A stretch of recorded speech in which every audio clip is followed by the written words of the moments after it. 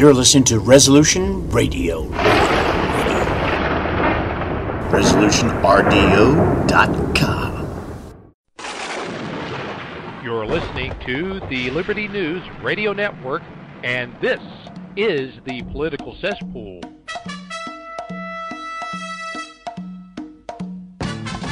The Political Cesspool, known across the South and worldwide as the South's foremost populist conservative radio program. And here to guide you through the murky waters of the political cesspool is your host, James Edwards. Welcome one and all to another live broadcast of TPC. I'm your host, James Edwards, along with Keith Alexander. We have this week and next before we wrap up Confederate History Month 2023 coming up. Got a bonus week. We do, yes, that's right. There's a bonus Saturday, 5 of them this month, so a little bonus there for Confederate History Month. It all wraps up next week, but not before we talk to Gene Andrews tonight, the caretaker of the Nathan Bedford Forrest boyhood home right here in Tennessee. He's going to be back with us to talk about the South's greatest warrior, and Neil Kumar, former candidate for Congress who is now in his final year at the University of Arkansas School of Law. He's going to be back with us to discuss his chapter, his contribution to the book we've been promoting all month, The Honorable Cause of Free South. But I'll tell you, before we get to those two gentlemen and before we wrap up this special series next week, we've got a lot of news to cover this hour. Two very big stories. This is part of TPC's standard fare, and after we get clear of Confederate History Month, we'll be back to doing the usual routine and the usual coverage of current events and news and headlines for the full show. Same as old you are drill. Accustomed to. That's right. We'll see if we can fall back into to doing the normal routine after 2 months of special series. But here, Keith, let's just get right down to it. That's what's coming up. We don't have a minute to waste, barely enough time to tell you what's happening tonight. Top story, I think, this week is the indictments that were handed down in Charlottesville. Now, a little bit earlier today, I actually talked on the phone with Richard Barnett. He was the one of the January Sixers who, in that iconic picture, put his foot up on Nancy Pelosi's desk. I heard that the prosecution was asking for 47 years. And the electric chair. Well, it's basically a death sentence for somebody in his 60s, if that's, in fact, what they get. But there you have it. A U.S. jury convicted a man of putting his feet on Pelosi's desk. Now, what they actually called it was, they said he was guilty of felony obstruction of official proceedings, civil disorder, and theft of government property. He took a note that was addressed to Nancy off of her desk and took it outside as a little souvenir. And, okay, hey, maybe there should be some punishment for that. But I don't know if a life sentence is fitting of the crime. And believe me, he notices that BLM and Antifa terrorists can literally burn down cities and not even be arrested at all. Now, obstruction of official proceedings. That's what they called what happened on January 6th. They said it was the greatest threat to our democracy since the war between the states. They call it the Civil War. But, as we mentioned earlier this month on the program, when support groups of the regime did the exact same thing, obstructing the official proceedings of the Tennessee state legislature and the Kentucky state legislature, you know what the media called that?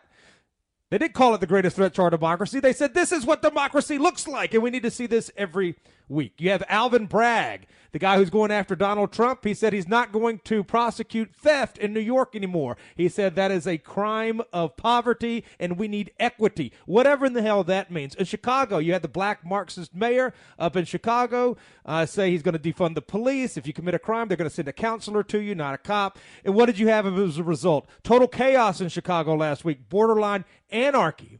The new mayor says they're kids and they deserve a break. You had a mob of blacks about 5 deep in a ring around a white woman just beating the hell out of her. And so that's where we're at. You're going to send a counselor. Jamarcus, you shouldn't have beaten the hell out of that white woman. Scott Adams was right. Black criminality is skyrocketing in the cities, especially in the cities. Inundated. On social media, I am inundated every day with countless occurrences of it. You cannot live with these people. You cannot live in this system. There is no future for our people here. A godly people who want law and order, that's not the United States. You can forget about it. And as I've said, It's a mantra now. I don't want to make America great again. I want to leave America behind and learn from the mistakes there. But so this guy, facing life in prison for the situation up there with putting his feet on Pelosi's desk. And now you have Charlottesville, which is what we're here to talk about right now. All of that leads us back to Charlottesville. 6 years later, 6 years after the fact, here's the story out of the local Charlottesville CBS News affiliate, and it reads, several people have been indicted on charges of connected to the torch-lit march that occurred at the University of Virginia in 2017. An Albemarle County grand jury issued indictments of burning an object with the intent to intimidate. That's the crime. That's the charge, at least. Now, according to a release, these indictments allege an offense date of August the 11th, 2017. That was the night before the Unite the Right rally. That was the night of the Tiki Torch March. It's a Class 6 felony. And anyone who's, according to Virginia state law, anyone who's convicted of lighting a tiki torch with the intent to intimidate is facing 5 years in prison. So let's recap, folks. 5 years in prison for marching around with the $3 tiki torch that they bought at Walmart. You can burn down cities if you're a member of a support group of the regime, but you cannot light a $3 tiki torch at Walmart and walk around a public university. This is where we're at. The process, the release, the article here says that this process is followed no matter how much time has passed or where the alleged offenders may currently be located. So you ask, is there a statute of limitations on lighting a tiki torch? No, because they're charging it as a felony. And in the state of Virginia, there is no statute of limitations on any sort of felony. So apparently it is a felony to light a tiki torch. Now, obviously this is some law that they use to target the Klan. Burning, they call it cross burning. I think the Klan actually calls it cross lighting. Now, I know that because I'm the leader of the Klan, according to the Detroit News. Now, I lost that libel case spectacularly, of course, and that's the point. The media can say anything they want to about you. You have no recourse. Doesn't matter if it's true or not true. The courts can charge you with anything. Doesn't matter if it's true or not true. And you have zero recourse if you're a dissident. Keith? Well, have you noticed the big difference that has developed between rural areas and urban areas in America? Okay? All of the badness comes from urban areas, either big cities or college towns. That's the pockets of Marxism, cultural Marxism in America. We've got to understand that there are steps that can be taken by states, which for the most part are run by people that think more like us than like them. And they can take steps against these city governments that are doing all these wild-eyed, crazy, lunatic, left-wing initiatives against normal, everyday people and people that protest the degeneracy that has taken over the left. This is what's happening with the people that were in the Tiki Torch March is called lawfare. Same thing is happening to Clarence Thomas. They're trying to go after him. They're trying to punish him using the law. Same thing with Donald Trump. Our whole judicial system, and particularly legal system with things like trial by jury, supposedly safeguards, they're no longer safeguards. They are rubber stamps for the left. And we've got to take steps against these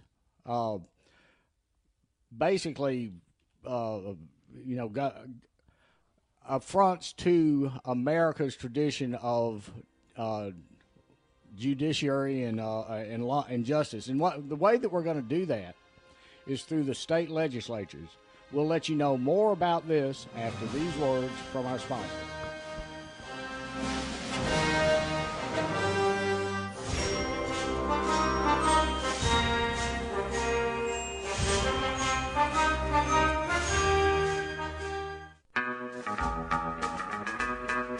Find your inner rebel at Dixie Republic, the world's largest Confederate store, located in Travelers Rest, South Carolina.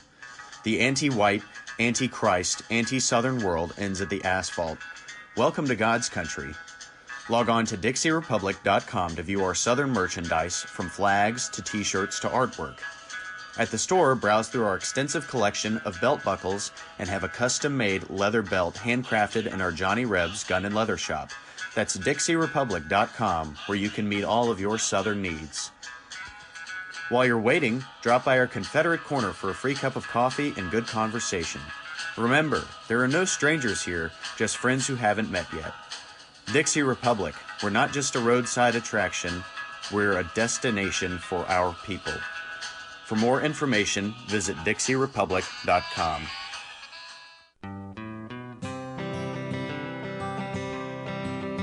Why does the left lie constantly? Because they get spiritual power from lying. The lies come from Satan, the father of lies. John 8:44. Here's how the political lying process works. Satan provides the beast with a lie.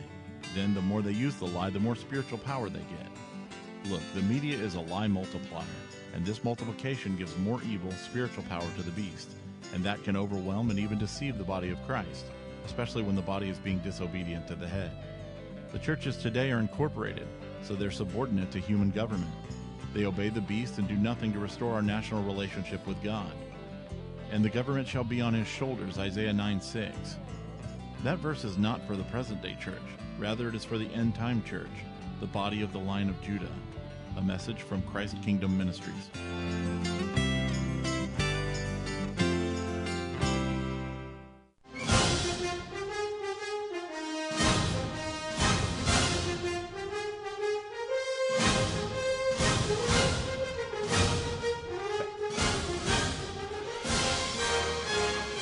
So we're talking in part about the Charlottesville indictments that have come down now 6 years after the fact.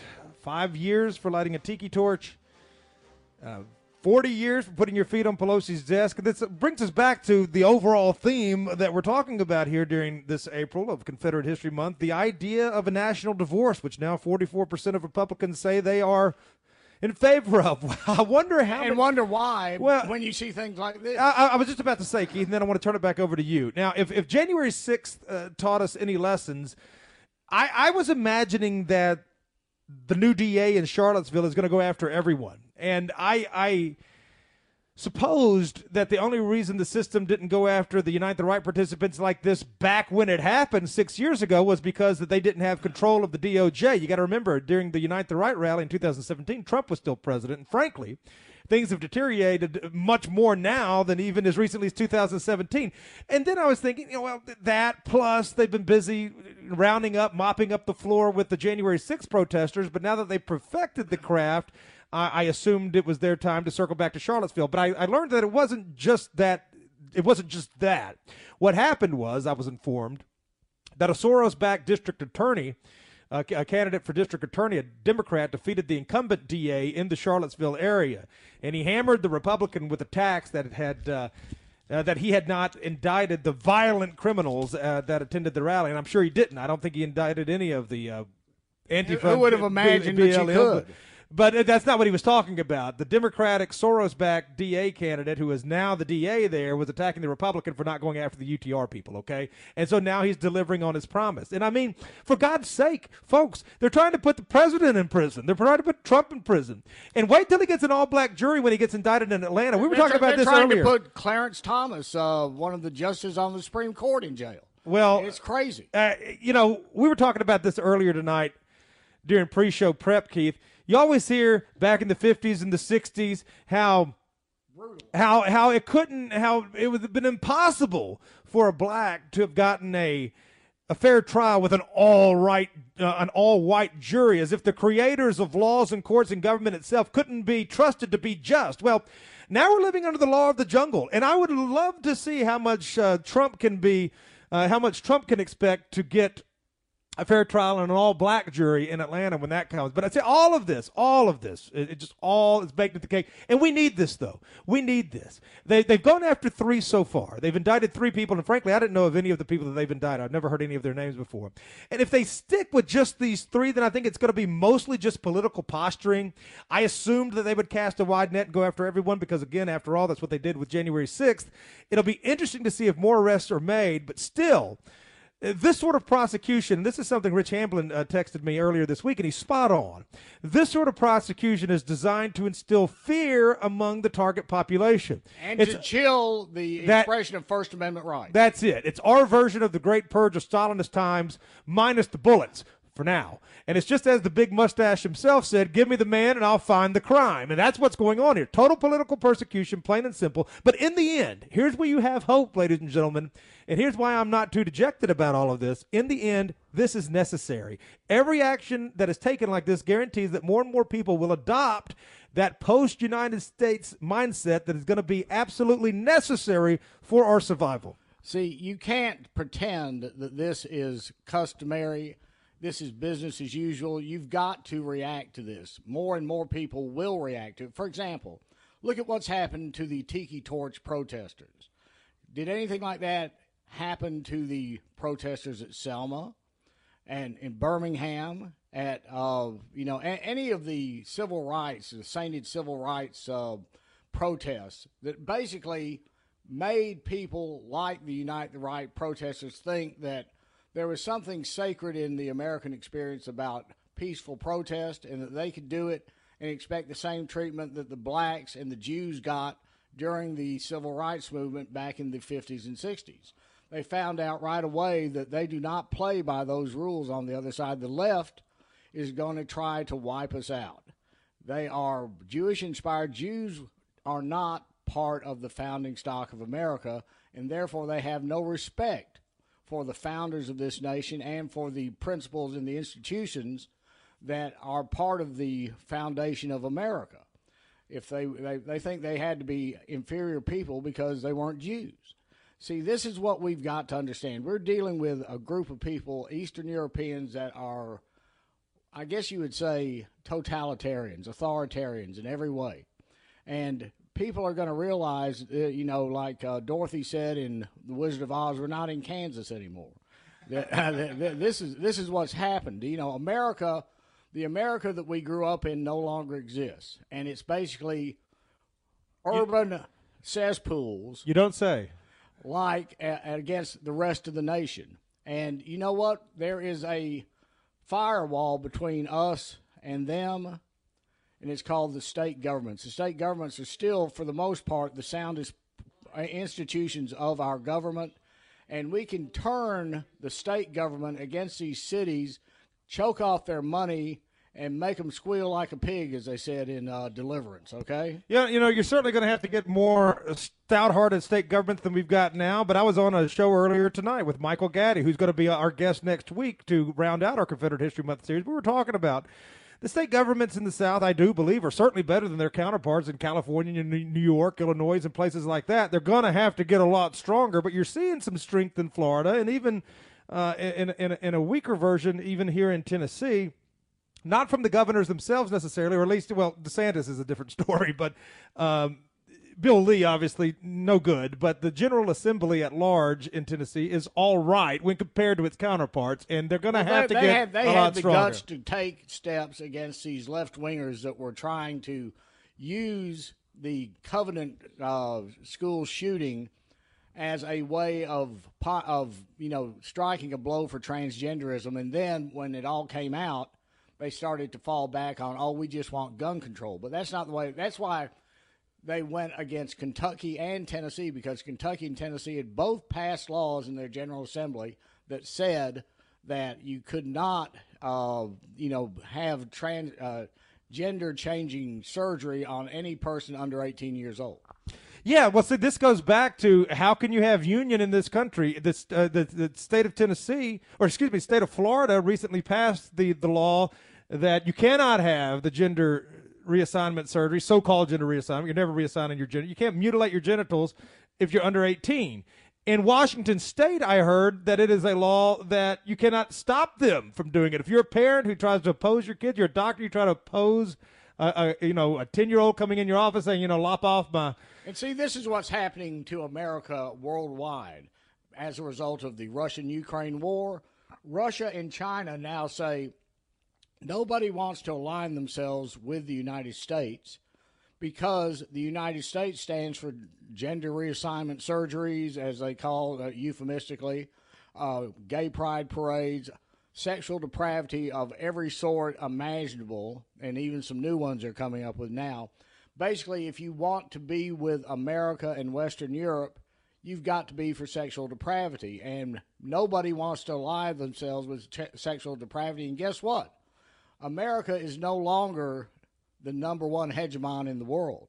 It's Russia and China. They are basically raking it in now. They are on a roll. And America, being run by woke nincompoops and lunatics, is basically squandering the position America had in the world. But you know what? That's probably good for Americans, because we are in the Western Hemisphere, separated by two large oceans, two large moats. And we really had nothing to gain and never did gain anything from getting involved in Eastern European or Eastern Hemispheric politics. World War I, World War II, whatever. All we have is the hatred of most of the world for getting involved in those things. And we can now get away from that, and we can use our wealth and our energy and our ingenuity to make life better for us here in America. We're going to shift gears after this next break and get into the tale of two interracial shootings, how the media treated a white-on-black shooting versus how it treated a black-on-white shooting. Both occurrences happened within the past week, totally different treatments. We're going to tell you all about it after the break. But first, if you are interested in reading more about the Democratic Communist coup in Charlottesville, our friend Ann Wilson Smith, who contributed one of the chapters in the new book, The Honorable Cause of Free South, she has also written a brand new article for VDare.com, one of our daily reads, the great Peter Brimelow's website. It was just posted on the 20th, so just a couple of days ago. The title of the article is Democrat Communist Coup Intensifies. Soros prosecutor Jim Hensley indicts Charlottesville Tiki Torch demonstrators 6 years later. Now, we gave you our opinion and commentary on the matter. If you want to read more, go to VDare, go back a couple of days. Ann Wilson Smith, writing for Peter Brimelow there. And she wrote a chapter in the book that we hope you'll get. I hope that the constabulary in the rest of Red State America does not allow them to extradite those people to Charlottesville. Well, 3 of them have already been sent back, so we'll see.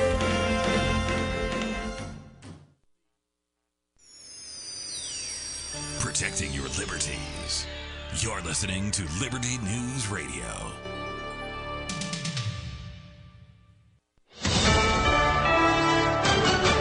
USA News, I'm Jerry Barmash. A major sewage spill closed many Los Angeles beaches on this Earth Day. This Long Beach resident is not happy about the situation. I'm just questioning, where's our tax dollars going? Beaches are dirty, water's polluted.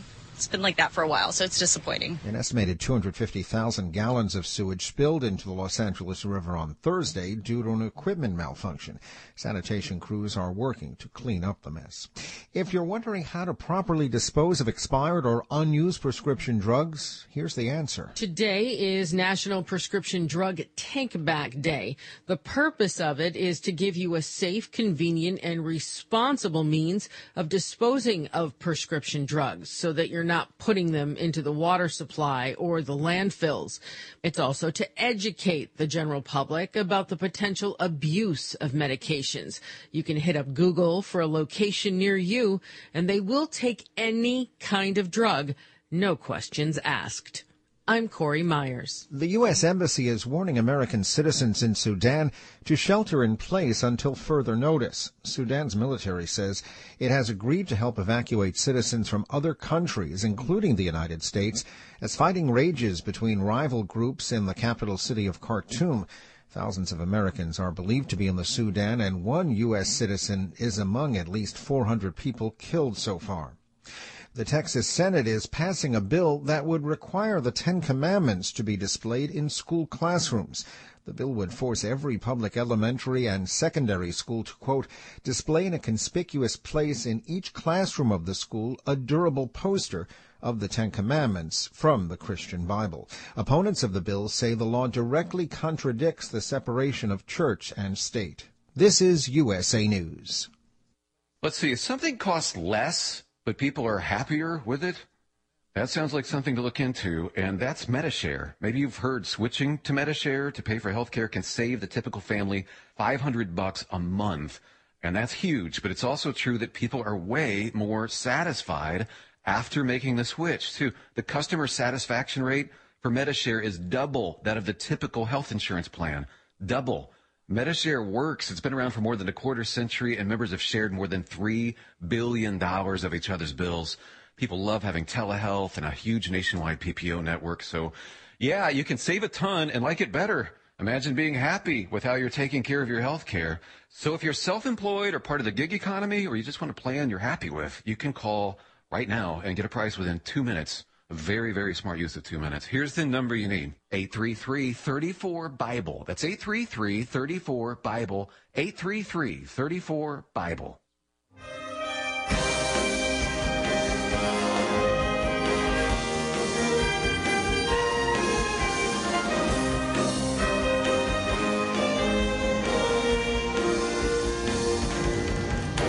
Switch over and talk about the tale of two interracial shootings, as I mentioned a moment ago. But first, yes, indeed, the Charlottesville people being indicted for lighting tiki torches. Why wasn't the black guy who turned an aerosol can into a flamethrower that he was shooting at Unite the Right participants? I wonder if he got indicted. And I wonder why John Lewis and all those people that started marching across the Selma Bridge in violation of a court order were not prosecuted by the United States government or by the Alabama Well, I'll government. tell you what, go to Selma now and try to live there. Tell me if that was a good, if the fruit of that corrupt tree was good for the city of Selma. It's unlivable, uninhabitable. The worst thing that can happen to the left is for them to win, because when they are winning, people see just how morally bankrupt their ideas are. All right, now, I got two headlines here from CNN. One involves an 84-year-old white man who shot a black teenager who was on his doorstep in the middle of the night. Some reports say the black teen, there's a lot of euphemisms for black, for a young black male. They can be teens, scholar. they can be teens, they can be joggers. This time they're referred to him as a scholar. He's a scholar because he was of high school age, so he's a scholar. But the 84-year-old man said he was in fear for his life. Some reports say that the black teenager was trying to get in the house. Some say he was just standing there. The police reports got in the middle. So who knows? But I got two headlines here. Now, another story involves a 24-year-old black man who allegedly shot in the head a 6-year-old white girl and her father because a basketball rolled into his yard. CNN carried both headlines. And see if you can spot the difference in just the headlines, not to mention how the entire story was covered. Tone.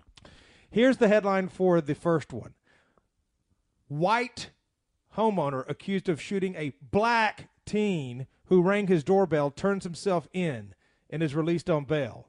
Okay? Here's the other headline. Suspect who allegedly shot 6-year-old neighbor and her parents in North Carolina has been apprehended. So what's the difference? The difference is one person is already found guilty before he's even been, before a magistrate, and the other one they're suggesting has no guilt. No, well, maybe, but that's not what I was getting at. What I was getting at is the race of the perpetrator and the race of the victim are mentioned when it's white on black, not mentioned at all when it's the other way around. Now, Lauren Witzke was covering this with her friend Edward Zoll just a couple of days ago. We'll let them break it down here for 1 minute. Here's a clip.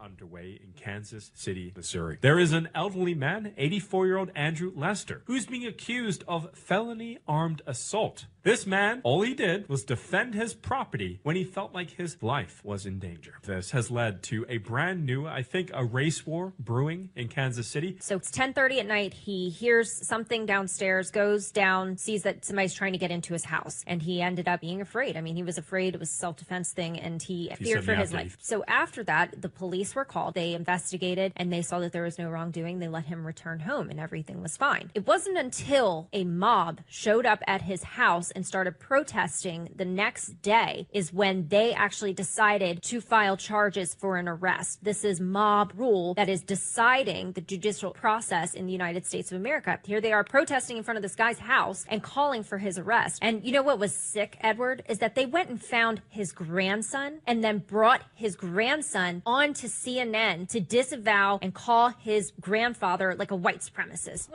All right. So, I mean, she said it all right millennials, there. I tell you that. See, they know they have transformed the millennials that are in the schools today into being woke automatons, robots. All right, but that's still. I think the key is the police came the night of the shooting, and they let him go. It wasn't until after the mob justice came down and demanded lynching that they came back and arrested him. That's what Lauren said. It's mob rule. The judicial process takes its cues from the mob, not from the law. Now, aforementioned VDARE, let's go back to VDARE. VDARE had an article up that found that more white people have been killed by blacks in the last 50 years than American soldiers were killed in the First World War. Now, think about that. And here's interracial violent crime incidents in 2018. We're using the Bureau of Justice statistics here. So in 2018, there were 59,778 white-on-black violent crimes. That doesn't necessarily mean murder, obviously, although murder is included in that. 59,778.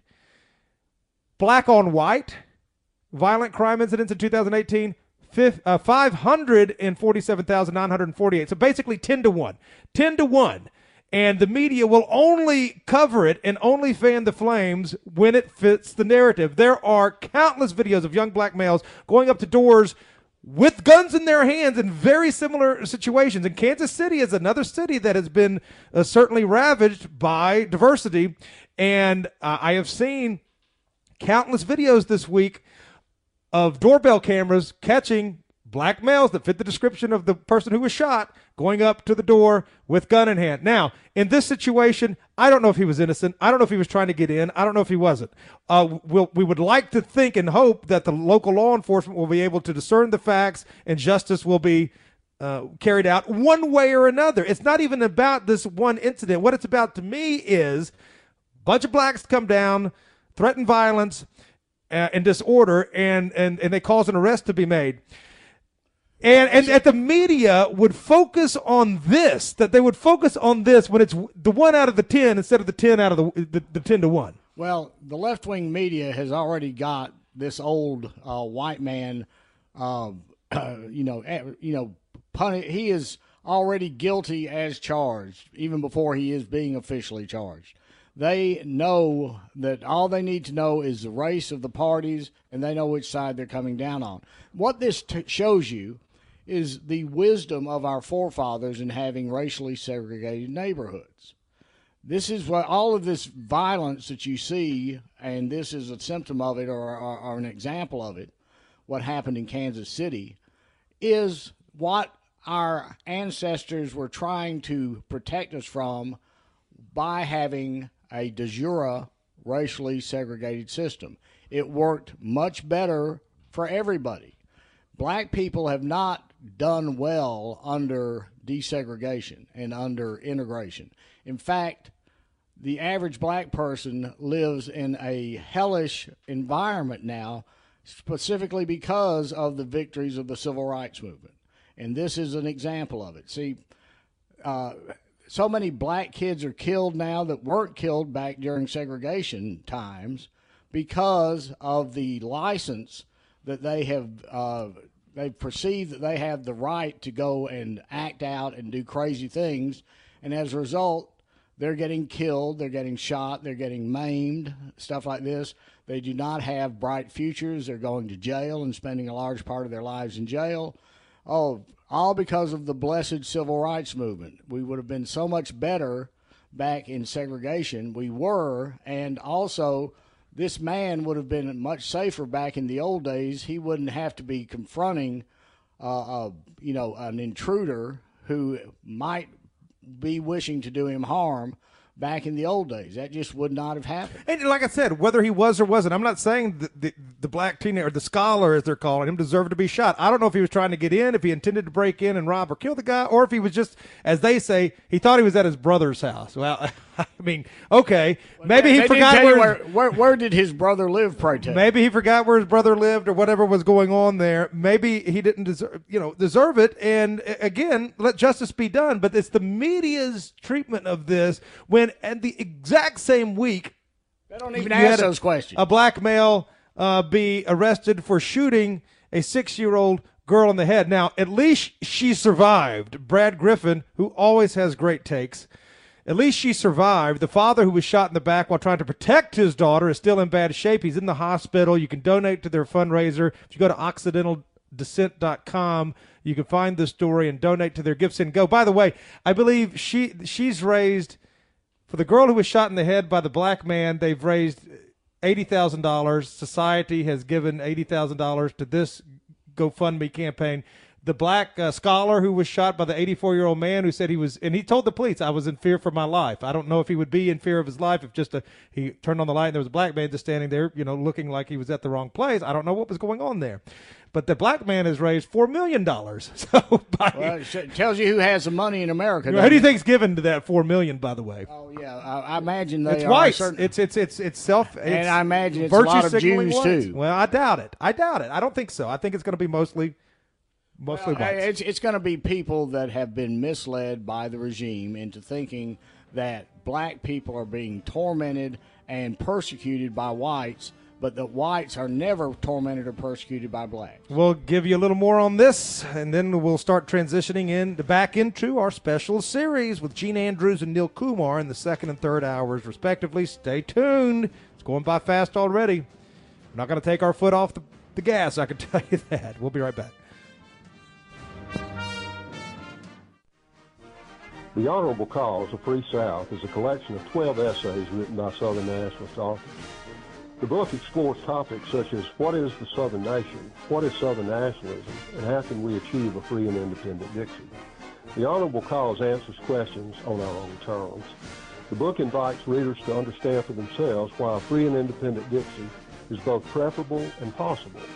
The book pulls in some of the biggest producers of pro-South content, including James Edwards, the host and creator of the political cesspool, and Wilson Smith, author of Charlottesville Untold, Arkansas congressional candidate and activist Neil Kumar, host and creator of the Dissident Mama podcast, Rebecca Dillingham, author of A Walk in the Park, My Charlottesville Story, Identity Dixie's Patrick Martin, and yours truly, Michael Hill, founder and president of the League of the South, as well as several other authors.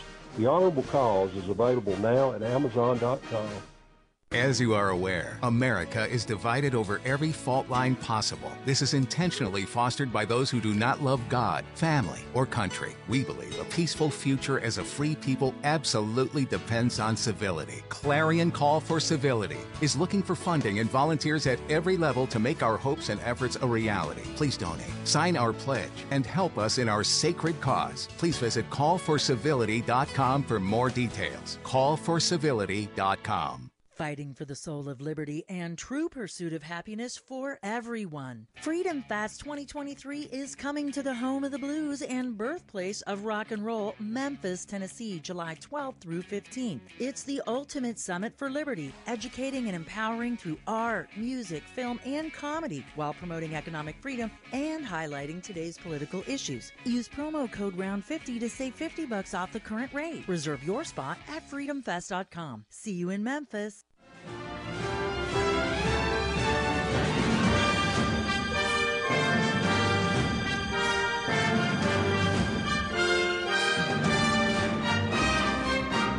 Talking about the tale of two interracial shootings, how the media has treated these things. One, just wall-to-wall blanket coverage. One, very little coverage at all. And what little coverage it got, CNN did cover both. They were sure to mention the race in one and not the other, depending on if the narrative is condemnation of the white man who did the shooting in one, and nothing at all approaching condemnation for the black man that shot the white person. It was pretty much just matter of fact.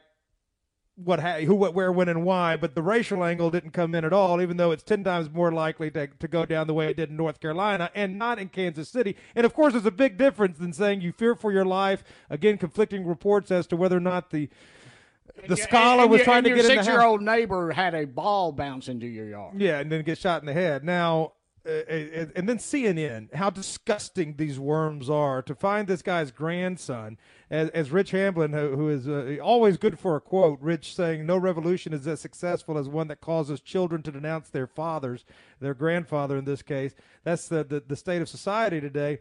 And you know, by the way, you're going to think this is a joke. They found this grandson's social media account, and he's got cornrows in his hair, and he publicly proclaims that he is a Satanist who is in favor of the transgender LGBTQIA+. He actually worships Satan. So, what a stellar citizen in the making we have there. In any event, you'd have to take somebody of that character and caliber to do what he did. Calling his granddad a racist, you know. What did he do? Throwing his own flesh and blood under the bus. What a kid. For a pat on the back by Don Lemon, literally. So, the story out of North Carolina, though, same week, you know, why is the media covering one and not the other? North Carolina man allegedly shot a 6-year-old girl, her parents, and an additional neighbor after a basketball rolled into his yard.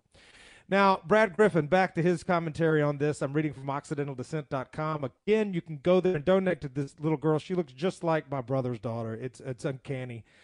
And sweet and innocent as you could imagine. When I first heard about this, Brad wrote, I thought the little girl had been killed like Cannon Hynett, who was shot dead also in North Carolina while riding his bicycle a few years ago. Remember, the black neighbor just walked up behind him, shot him in the back of the head. The dangers of racial integration in your residential neighborhood. This is what this points out, both Cannon and this little girl. It isn't an isolated incident.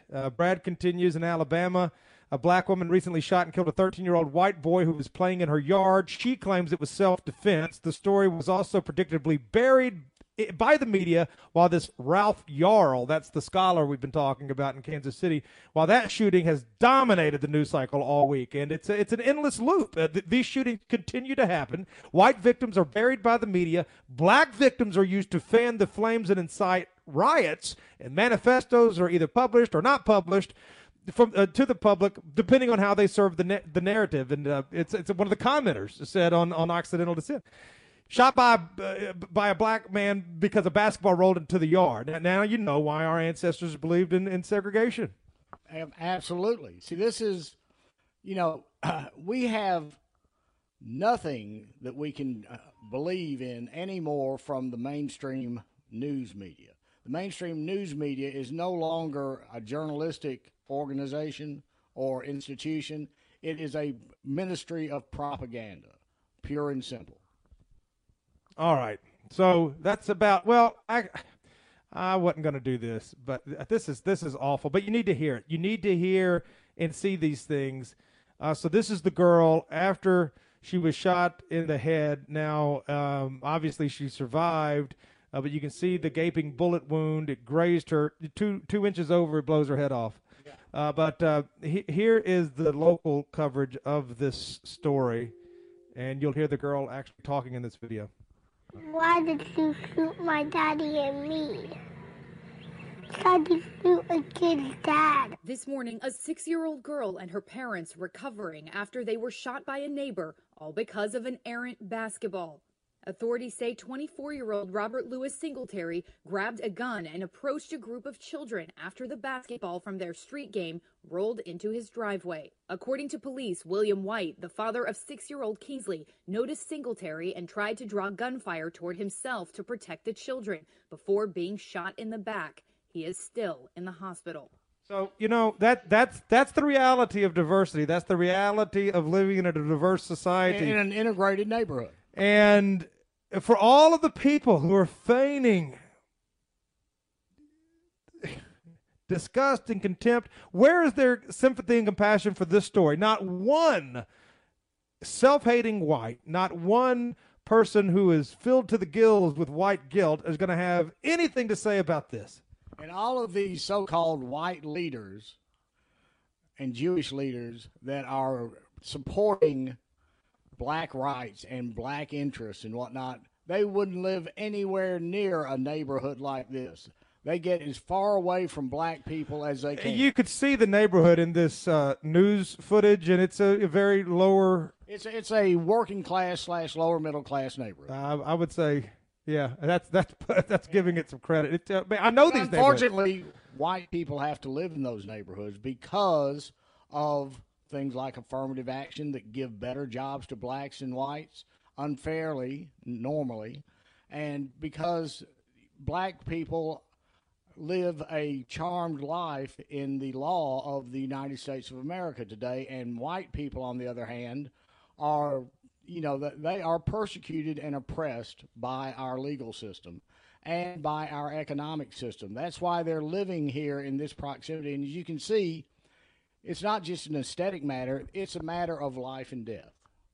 All of that said, that's just this week's news and just reasons from this last 7-day period as to why we need to be embracing the idea of a national divorce. And don't you know, we have a book out this Confederate History Month, brand new, The Honorable Cause of Free South, that tackles the issue of separation in a very responsible way. And it's getting great reviews around the world, not just in Dixie. Sasha Rossmuller, our friend, the writer for the German magazine, commented this in his review, and I'll read it very briefly. The South is rising again. If a manifesto is needed in order to back up this claim, it has already been written. The Honorable Cause of Free South qualifies as a written work for liberation because it addresses not only the head, but also the heart and soul. The reader experiences a resurrection of the southern states and a visionary orientation that is not limited to a nostalgic retrospective. I swear, these reviews elicit a passion that they draw from what they've read. The volume of essays, Sasha continues, breathing devotion and the will to live is nothing less than a piece of literary aesthetic in anticipation of nation building.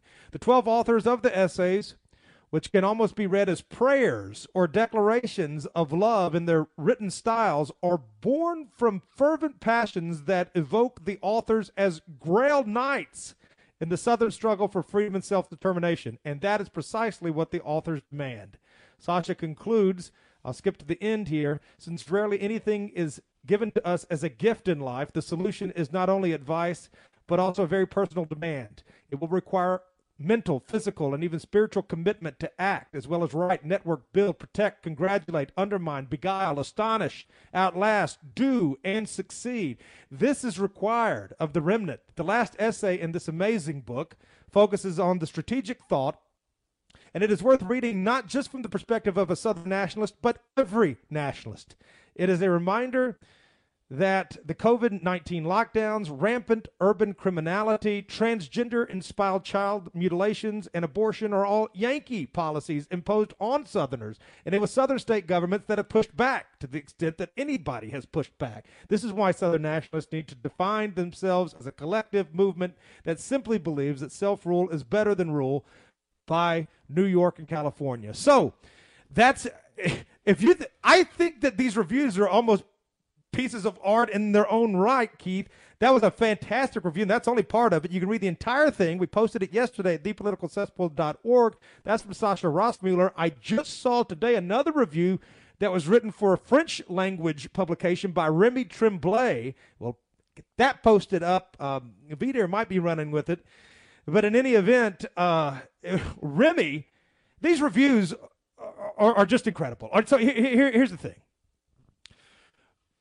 We would love for you to buy the book. You can buy it on Amazon. It would help us some. It would help us more if you ordered an autographed copy through TPC, and we sent you instructions in the mail if you're an established owner and how you can do that. You should have gotten a letter about that about a week ago, and so certainly that would help us out. We need your support during this time of inflation and economic distress. Believe me, it's hit us too. We've had the first 4 months of this year are certainly way behind where we were last year at this point, and I know everybody's feeling it at the gas pumps, at the grocery store, at fast food places, but we do need your help to stay on the air. God knows we need to stay on the air. We need to be in this battle. We've been doing it at a high level for almost 20 years. We got a lot more to do, You know, this is a package. This is a present gift wrap for us by the left. We really have to thank the left for being so over the top, being so oppressive, being so absolutely evil in their persecution of us. And what has happened, like, for example, these shootings, the shooting of the little girl and her father in North Carolina. Was that right? North Carolina? Was it? Yes. Okay. And see, there's no gray area. You know, they're not trying to be subtle about this at all. They are showing sheer and utter hatred towards us. And that is causing a reaction. It's causing a reaction not only here in America, but overseas, all over the world. America can no longer pretend to be the shining city on the hill. It has been taken over by leftist authoritarian thugs that are trying to persecute and prosecute average citizens who are simply taking advantage of their God-given and government-given right to protest government policies. Anybody that tries to live in harmony in this integrated America of today is risking their lives, particularly white people. They are the targets, and their enemies are not being prosecuted and not being punished for what they do. All right. If I talk anything more about these stories, I'm going to have an aneurysm. We're going to take a break. We're going to regroup. We're going to come back and celebrate the South's greatest warrior with Gene Andrews. We're going to be talking about Gene Nathan Andrews, Bedford. the avatar of all things Confederate. We'll be talking about Nathan Bedford Forrest with Brother Gene as Confederate History Month rolls on here on TPC. Get the book, everybody. Get the book. We'll be back.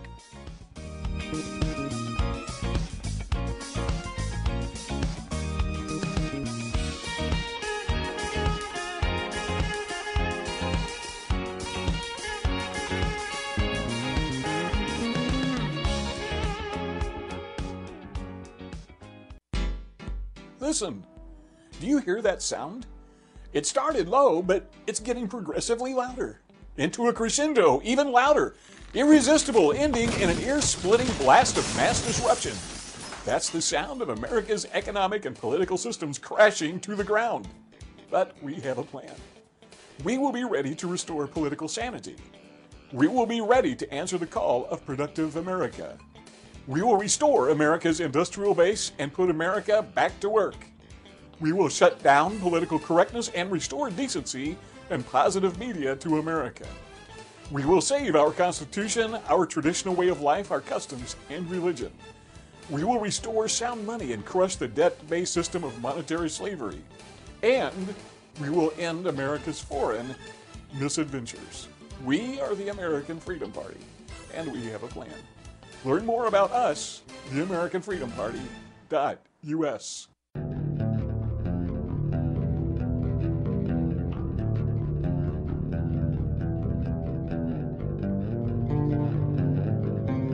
You're listening to Resolution Radio. ResolutionRDO.God.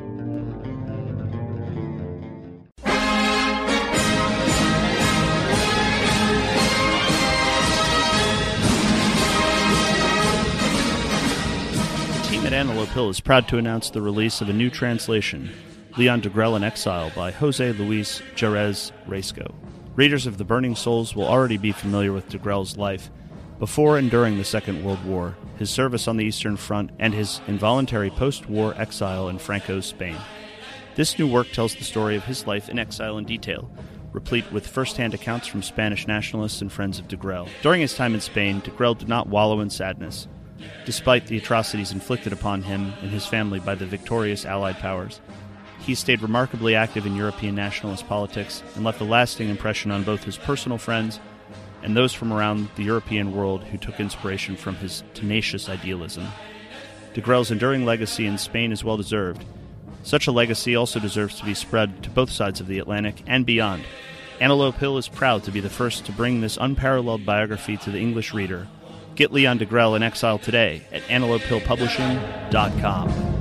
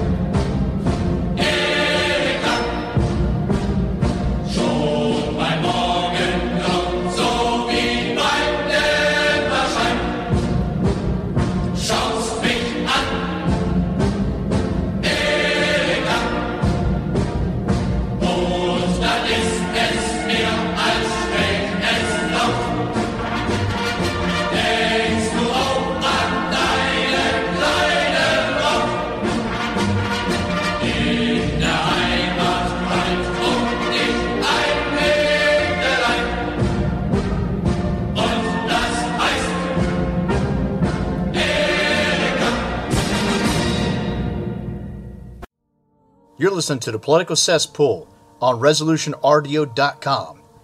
Call and listen now at 607-203-5423. That's 607-203-5423. You're listening to the Liberty News Radio Network, and this is the Political Cesspool.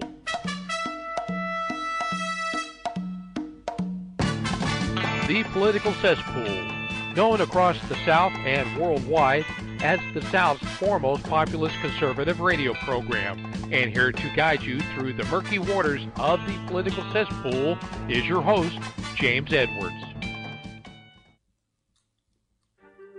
15 years after the Mexican War, many of those same West Point officers would answer the call of duty once again. Political differences so divided our nation that a war between the states was inevitable. Brother against brother, North against South. One of the greatest military geniuses of all times had no formal training, yet he rose from the rank of a private to lieutenant general. His name was Nathan Bedford Forrest. Ladies and gentlemen, sometimes when we do these special series, whether it be March Around the World or Confederate History Month, there are guests making first-time appearances, and there are guests that are there every single year we do it. And Gene Andrews is can be found among the latter company. He is a mainstay during Confederate History Month. It is always great to talk to Gene Andrews, who is a retired combat officer and history teacher who now serves as the caretaker of the Nathan Bedford Forrest Boyhood Home, and he's back with us once again this year and this night to talk with us about the South's greatest warrior, Nathan Bedford Forrest. Gene, always good to talk to you. How are you? James, great to talk to you. Hey, that wasn't the call you gave me last week. You said it was Transgender Month, and I got a new dress. What am I going to do with that? Wait, take off those high heels, I didn't know you had any expertise in transgender issues. Believe me, he doesn't. Gene is a man's man. Gene the Marine. I got to get a CD or something to figure that one out. Anyway, no, glad to be talking about all of our Confederate history and our great Tennessean General Forrest. We had mentioned earlier maybe about putting to rest a lot of the lies that come up, and they keep repeating them over and over and over again about Fort Pillow and the so-called Fort Pillow massacre. I want to say this. It is so refreshing to talk about a wholesome, genuine hero like Forrest after what we've had to report on during the first hour of this, sexual depravity on parade. Oh, gosh. Well, that's why they're tearing down all these monuments. They don't want people to know about real men and real heroes that led this country during our war for independence. And so they can't lie enough to cover it all up, so they try to tear down all the monuments. That's what they said in Rhodesia and South Africa when they destroyed the governments there. The first thing they did, they tore down the monuments.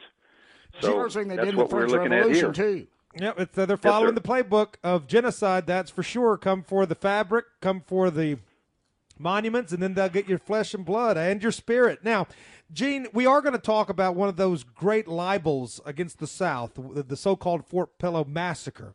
But before we do that, just give us a minute or two on, as I put it, Forrest as a mythological figure in terms of his military prowess. Do you consider him to be not just one of the greatest military minds in American history, but in the history of warfare itself?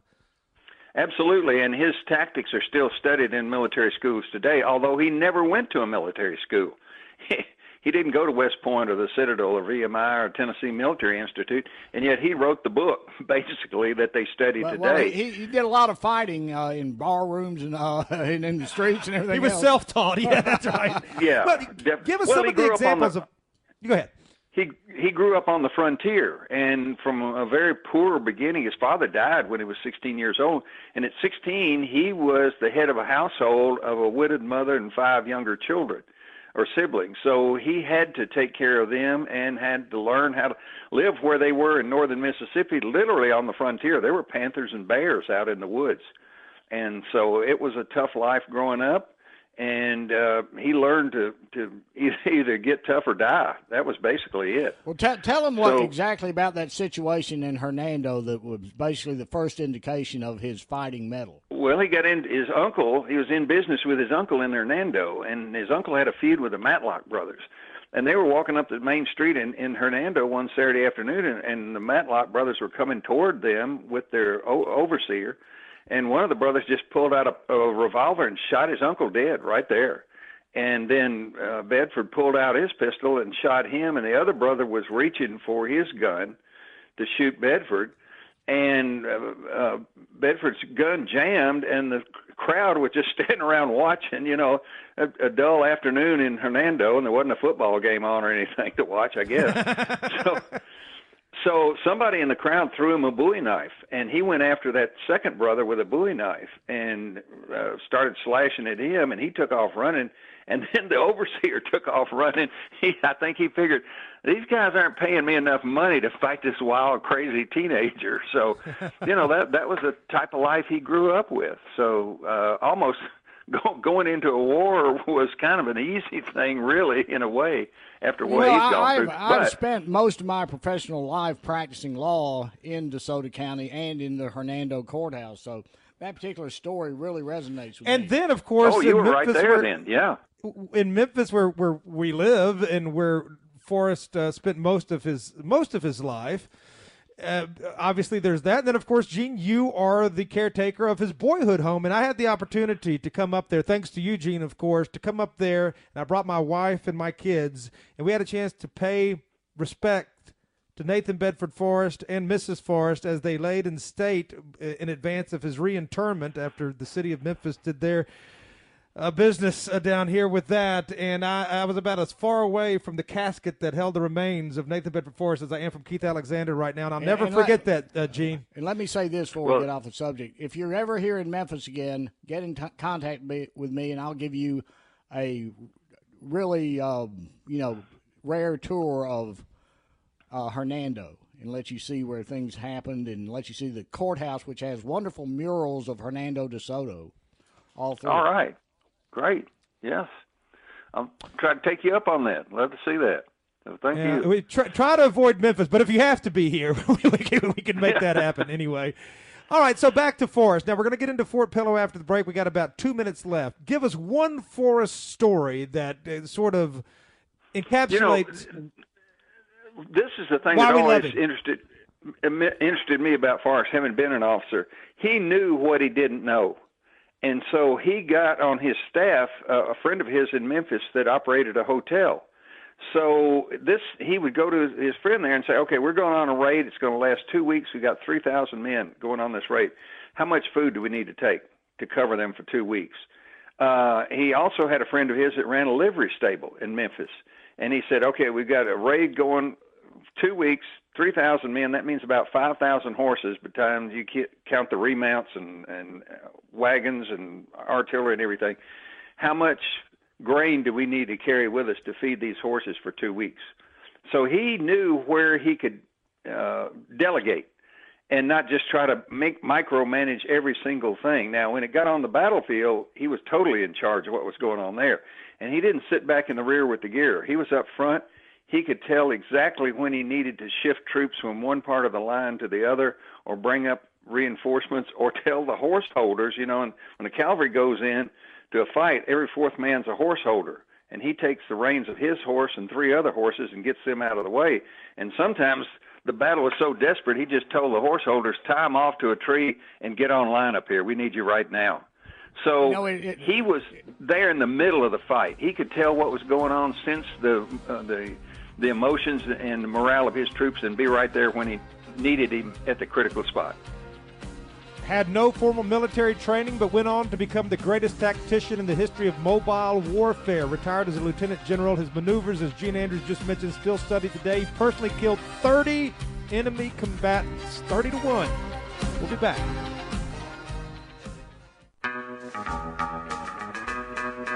Find your inner rebel at Dixie Republic, the world's largest Confederate store, located in Travelers Rest, South Carolina. The anti-white, anti-Christ, anti-Southern world ends at the asphalt. Welcome to God's country. Log on to DixieRepublic.com to view our Southern merchandise, from flags to T-shirts to artwork. At the store, browse through our extensive collection of belt buckles and have a custom-made leather belt handcrafted in our Johnny Rebs Gun and Leather Shop. That's DixieRepublic.com, where you can meet all of your Southern needs. While you're waiting, drop by our Confederate Corner for a free cup of coffee and good conversation. Remember, there are no strangers here, just friends who haven't met yet. Dixie Republic, we're not just a roadside attraction, we're a destination for our people. For more information, visit DixieRepublic.com. Former Sheriff Richard Mack recounts in his book The Proper Role of Law Enforcement how he came to realize while working as a beat cop how wrong the all-too-common orientation of police officers is when they think of their job as being to write tickets and arrest people. Richard Mack tells of his personal transformation from by-the-number cop to Constitution-conscious defender of citizen safety and freedoms. Learn what it really means to serve and protect. Purchase your copy at CSPOA.org. That's CSPOA.org. Do you know what is great about America? Ask an Immigrant. Ask an Immigrant is a new podcast dedicated to helping Americans, especially our youth, value, appreciate, and be grateful for the freedoms we have here in America. Join host Lydia Wallace-Nuttall as she interviews immigrants from around the world to discover their inspiring personal stories about why they came to America. To learn more about why America is the most prosperous, greatest country in the world, download the Loving Liberty app or go to lovingliberty.net.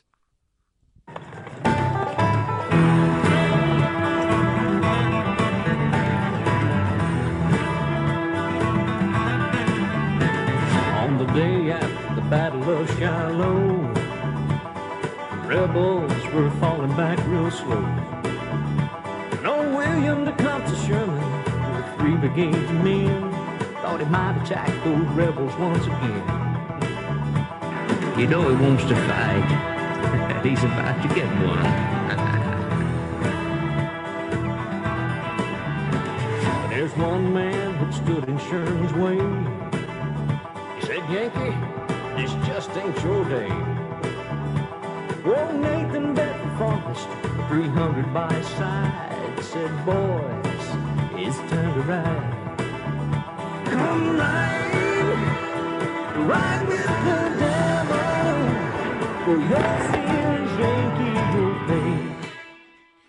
Back with Gene Andrews, caretaker of the Nathan Bedford Forrest boyhood home. I first met Gene probably about 15 years ago, if it was a day, and he was giving a speech at a Council of Conservative Citizens conference about the history of Fort Pillow.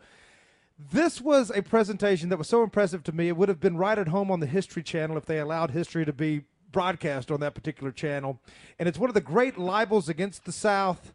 And we are here with the historian himself to set the record straight. So Gene, Keith, and I are going to peel off here. We're going to let you have the floor to tell the truth about Fort Pillow. Take it away, Gene. All right, sir. Well, I hope all of our listeners are seated because I have some shocking information for them right off the bat. Number one, the government will lie, and then they attack those who tell the truth. The second shocker is that the prostitutes in the so-called mainstream media will also lie and repeat the government lies, and they will also attack those who tell the truth. And Nathan Bedford Forrest was a victim of America's first racial hoax.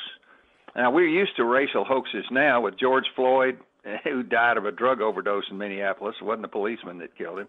And Bubba Wallace in NASCAR and the so-called nooses that were in the garage area, or Jesse Smollett in Chicago, or the Duke lacrosse team, and on and on and on. So the Fort Pillow massacre was Yankee war propaganda, a huge lie. And they needed something to stir up animosity and help recruiting in the North. Here's a situation in 1864 when Fort Pillow was fought in the spring of 1864. Grant was going east to face Robert E. Lee, but there was no guarantee that he would do any better than just a footnote in history like Irwin McDowell or Ambrose P. Burnside or Fighting Joe Hooker. Out here in the West, Sherman was commanding the main federal army in the West, but he had a dismal record as an independent commander.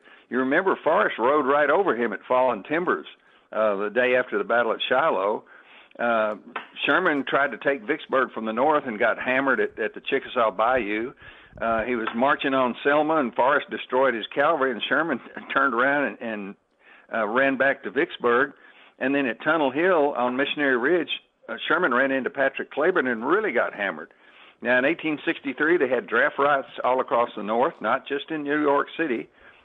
In 63 and 64, these Confederate commerce raiders were sailing all over the 7 seas, And by 1864, no country would ship a cargo on a U.S. ship because it was too dangerous. They couldn't get insurance. They knew the Alabama and the Florida and the Shenandoah and the Nashville were all out there hunting for anything with the U.S. flag. And in November of 1864, you had the presidential election coming up.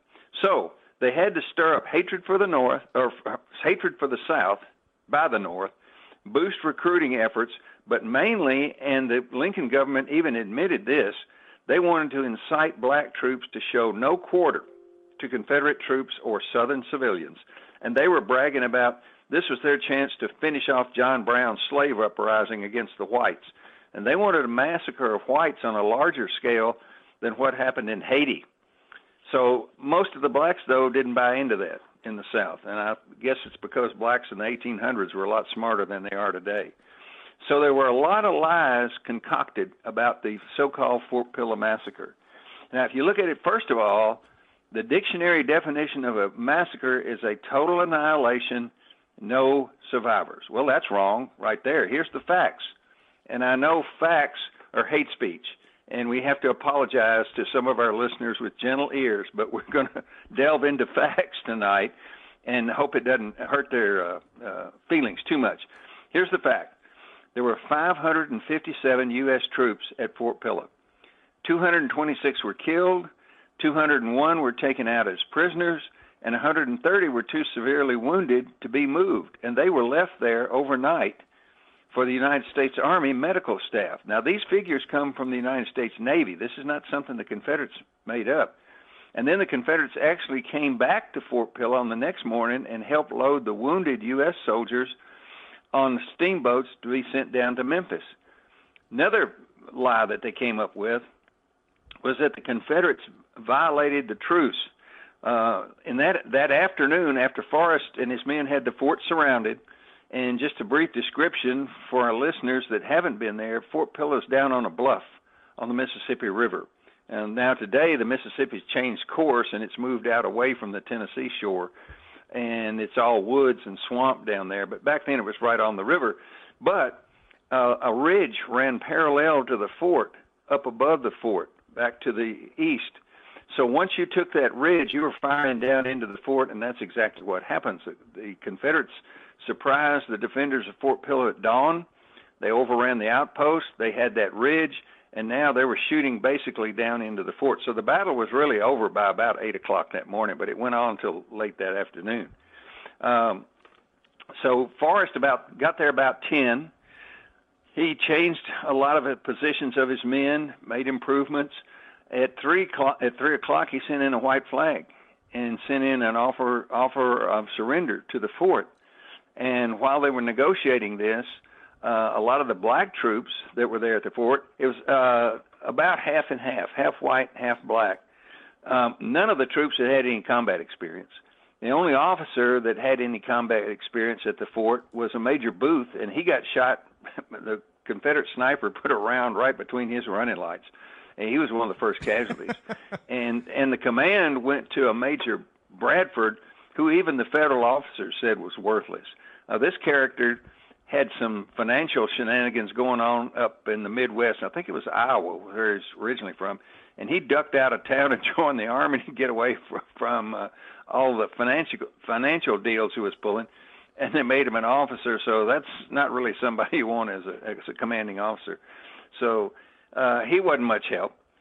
So anyway, Forrest sent in an offer for surrender, and a lot of the black troops had been given whiskey to boost their courage, and Confederates found barrels of whiskey along the wall of the fort after they got in there. They were standing up on the wall and shouting all sorts of insults to the Confederates during this truce, which was not really a good idea. Now, we want to go back, first of all, and tell why Forrest even went to Fort Pillow. That was not on his agenda. The Confederates were in a raid into West Tennessee and western Kentucky for horses. He was given, when he was transferred west, away from Bragg's army, he was given 2 cavalry divisions, James Chalmers and Abraham Buford. And Buford's men were dismounted. So basically they were infantry. So they were going up through West Tennessee and into western Kentucky, like we said, to get horses. They left Columbus, Mississippi on March the 1st, went through Tennessee, captured a garrison at Union City. There was no Union City massacre because they surrendered. They went all the way up to Paducah, Kentucky, then back through Mayfield, back down to Trenton, Tennessee, and then he sent a preliminary report to his commanding officer, Stephen D. Lee, down in Mississippi, and never mentioned Fort Pillow. So he went from March the 1st till April the 4th, and Fort Pillow was never mentioned at all. And then on April the 6th, he sent a supplementary order and said, we will attend to Fort Pillow. So what happened? In those 2 days, the civilians in West Tennessee begged him to do something about Fort Pillow. These troops that were there, a lot of them were what Forrest called Tennessee Tories, Tennessee Unionists. A lot of them were deserters from the Confederate Army that had picked up a rifle and Union Army uniform, and they were robbing the civilians in West Tennessee.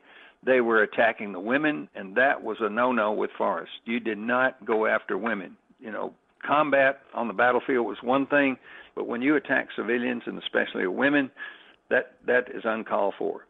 So he said, I will attend to Fort Pillow, and they headed over that way the next week and got there at dawn on April the 12th, and then we pick up our story again where we said that he offered them a chance to surrender, and it was refused. Now, here's one of the lies, that they said that the Confederates violated the truce.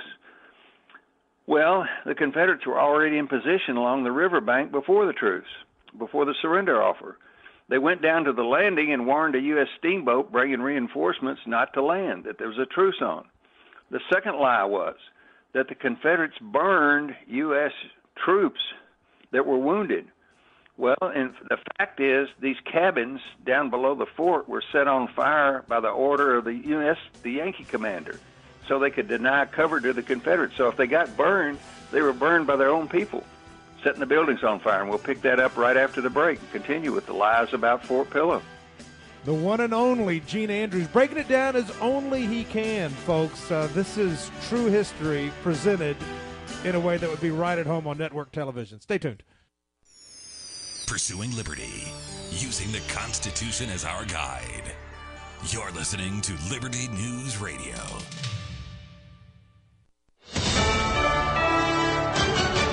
USA News, I'm Jerry Barmash. The Republican field of presidential hopefuls could get more crowded in the coming weeks. As more and more people look to challenge frontrunner, former President Trump, more candidates are officially entering the race. Former Arkansas Governor Asa Hutchinson will launch his campaign this week. Former VP Mike Pence says he will finalize his plans in weeks, not months.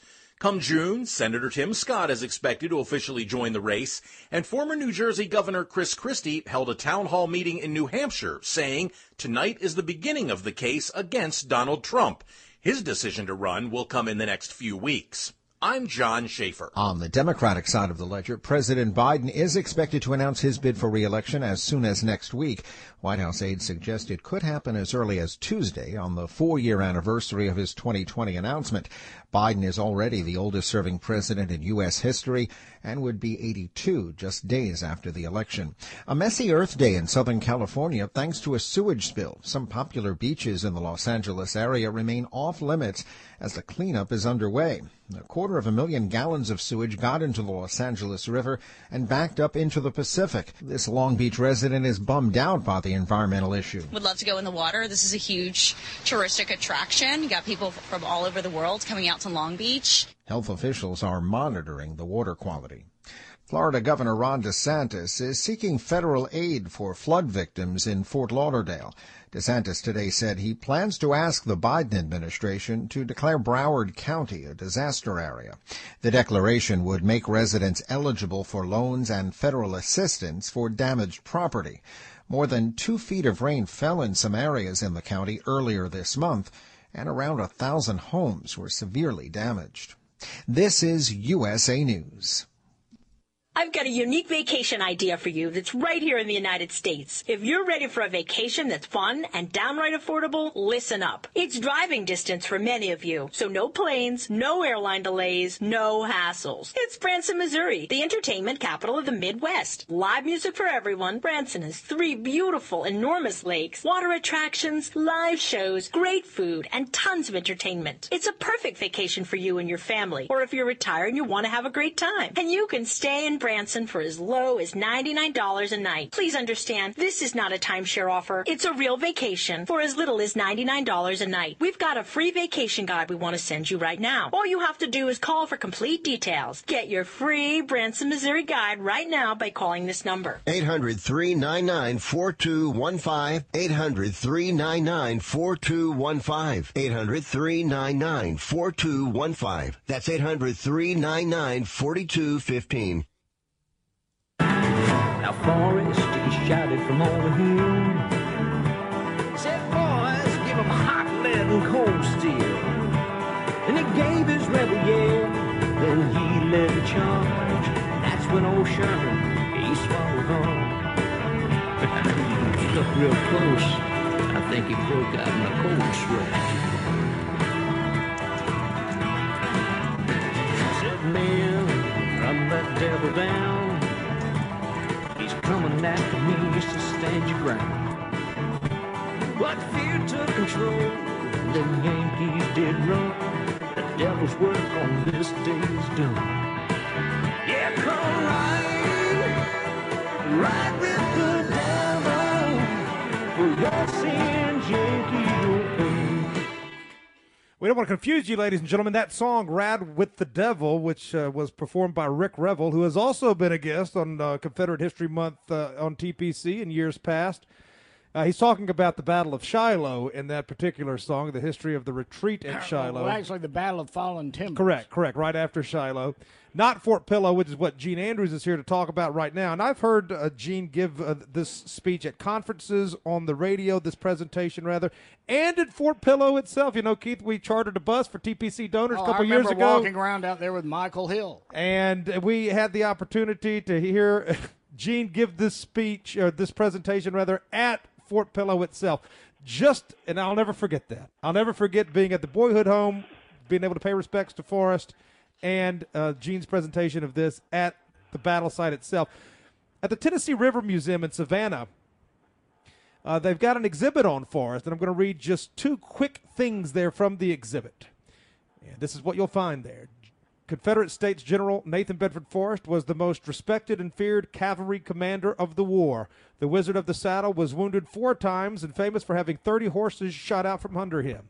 He was a master of the lightning raid and an expert at winning against long odds. At the exhibit, you can also read this fact, that General Sherman recognized that Forrest was a major threat to his supply lines. Sherman had said Forrest must be hunted down and killed if it costs 10,000 lives and bankrupts the federal treasury. Sherman repeatedly committed key federal troops from West Tennessee into northern Mississippi to pursue Forrest. Outmaneuvering and outwitting every adversary, Forrest thwarted all of Sherman's attempts. After the war, Sherman would describe his former foe as, quote, the most remarkable man our Civil War produced on either side, unquote. And back to Fort Pillow we go with Gene Andrews. Well, that was true about Forrest. And you see, what happened was that the federal soldiers, the U.S. soldiers, had more respect for Forrest and his ability than the Confederate government did. That spring and summer of 1864, just like you said, James, there were 4 separate armies sent out from Memphis into northern Mississippi to keep Forrest busy. Because what Sherman was afraid of, when he was getting ready to start his campaign from Chattanooga down to take Atlanta, he was afraid that Forrest would get out of Mississippi and break the 2 railroads in Tennessee that were supplying him. One was the Nashville and Decatur that ran due south out of Nashville down to Decatur, Alabama, and then across to Chattanooga. And the other railroad ran southeast out of Nashville to Chattanooga, the Nashville and Chattanooga Railroad. And those were the only supply lines that Sherman could use in the summertime. They could not use the Tennessee River to supply an army of over 100,000 plus horses and all the other equipment they needed to carry out a military campaign. Couldn't use the Tennessee River because of Muscle Shoals, Alabama. And in the summertime, the water was too low there to get over the shoals. The Wheeler Dam hadn't been built yet. And so these steamboats that would carry supplies to an army couldn't come by the Tennessee River, come upriver there. So he had to depend on these 2 railroads. And if Forrest took out the Nashville and Decatur and the Nashville and Chattanooga, Sherman was stuck in North Georgia with no supplies, no reinforcements, no ways to get his wounded back out of there to federal hospitals in Nashville or Louisville. And so we would not hear any about Sherman's March to the Sea or anything else like that. But Gene, let me ask you this. I have Yes, sir. heard that General Forrest asked Braxton Bragg or whoever was commanding at that time, I don't know if it's John Bell Hood or what, to harass Sherman on the March to the Sea. And it was turned down. And I just wonder what a different history we would have about Sherman's March to the Sea if had Forrest gone after him. Yeah, Right. it would have been a short march. I will guarantee you that. But at that time, Forrest was attached to John Bell Hood for his campaign into Tennessee to try to recapture Nashville. And they thought that Joseph Wheeler was the cavalry in Georgia and South Carolina and finally North Carolina that was trying to oppose Sherman. And they felt like that was the best they could do there and keep Forrest with Hood's army. And because really, if you look at the map, Forrest, by the time Sherman was getting ready to start his turn from Savannah all the way up through the Carolinas, Forrest was all the way over in West Tennessee at Johnsonville. In fact, he was on the west side of the Tennessee River, firing his artillery across the river at Johnsonville on the east side. And then he got word that he was ordered to join John Bell Hood and the Army of Tennessee when they were getting ready to cross the Tennessee River at Florence, Alabama, and get into Middle Tennessee and try to recapture Nashville. So now he had to come down the west side of the Tennessee River, across that little corner of Mississippi, and then across northern Alabama, and cross at Florence and catch up to the Army of Tennessee and spread out in front of the Army of Tennessee because they had no cavalry coverage, and they needed Forrest there. And he beat the living daylights out of Wilson's Federal cavalry all the way from down south, about at the Tennessee-Alabama state line, all the way up to Franklin. So I guess yeah, in theory, you're right. That would have probably worked better to turn Forrest loose on Sherman, but he would have an awfully long way to go from western Tennessee down across northern Alabama, across Georgia, and then try to get into the Carolinas to oppose Sherman. So I think you're right. It's so hard to determine and to focus on one element of a man like Forrest's history in the war alone, and not even to mention his entire biography, as we were talking about a little bit last week with John Hill, the descendant of A.P. Hill. But we got about 2 or 3 minutes before the break. We got one more segment with you after that. Let's get back to Fort Pillow. I think Fort Pillow was number one. It was a decisive Confederate victory, which we love, but it's used as a great libel against the South. Well, the one other thing about it we got to go back to Fort Pillow. The thing about Lincoln, he was not a good military strategist, but he certainly was a political strategist, and he needed something to stir people up to vote for him in 1864. All right, that's right. And you talk about that in your presentation. So they just concocted one lie after the other, and we were talking about those who violated the troops. No, who burned wounded U.S. troops. No, they set the cabins on fire. It wasn't Forrest men that did that. Then they say, well, the Confederates shot poor unarmed civilians that were there at the fort as sutlers, and they had quite a few women there that were serving as, shall we say, professional women for the U.S. soldiers. And no, because the Major Bradford, the Yankee Army commander, had armed the civilians, and he told them to fight the Confederates. And then the last lie they came up with was that the Confederates buried U.S. wounded alive. No, the fact is, and this is a policy in the Confederate Army and the U.S. Army, that your prisoners had to bury their own dead so that they couldn't be any buried alive accusations. And that's exactly what the Confederates did. They used the federal prisoners that they had, prisoners of war that they had after the battle, to bury their own dead. And then that way you couldn't say what they had buried them alive. Now, the casualties were very disproportionate, especially among the blacks. The fact is the Confederates had 14 killed and 86 wounded. And the reason is that, well, the Confederates were veterans of 4 years of war. They were fighting inexperienced troops with no combat experience. Many of them were drunk. And like we said, the Confederates found barrels of whiskey along the fort wall. And the blacks were told before they left Memphis by General Hulbert, who was the Yankee commander in Memphis, not to surrender. He told them the Confederates would give no quarters to blacks, so do not surrender to the Confederates. So the blacks were told ahead of time not to surrender and keep fighting the Confederates. Now, as we mentioned, they'd given them a truce. Forrest sent in a flag of truce about 3 o'clock. General Bradford asked for an hour. He said, Forrest told him he got 20 minutes because he knew that he was stalling, trying to get reinforcements to come upriver from Memphis. Said, you've got 20 minutes. Bradford refused the offer to surrender. At 3:30, the bugle sounded, and about 1,200 Confederates came rushing down off of that ridge. There's a moat around the fort. Fort Pillow was an earthen wall fort, not like a fort you see in the cowboy and Indian movies, big high wooden walls like a stockade. Had an earthen wall about 6 feet high, and 5 openings in it for artillery. The Confederates had already silenced the artillery with their sharpshooters. When they rolled a cannon into one of those openings, the Confederate sharpshooters and snipers were picking off the gunners. So they pretty much neutralized the artillery they had there. So the Confederates came rushing down this hill, jumped into this moat right below the fort. Now you had the Confederates and the Federal soldiers about 8 feet apart and a earth wall in between them. On the second blast of the bugle, the Confederates came up and over the wall, but they didn't jump up on top of the wall and stand up there. They scrambled up this dirt bank and flopped down on the wall so that it was a harder target to hit. And we'll tell you what happened at the last of that right after the break.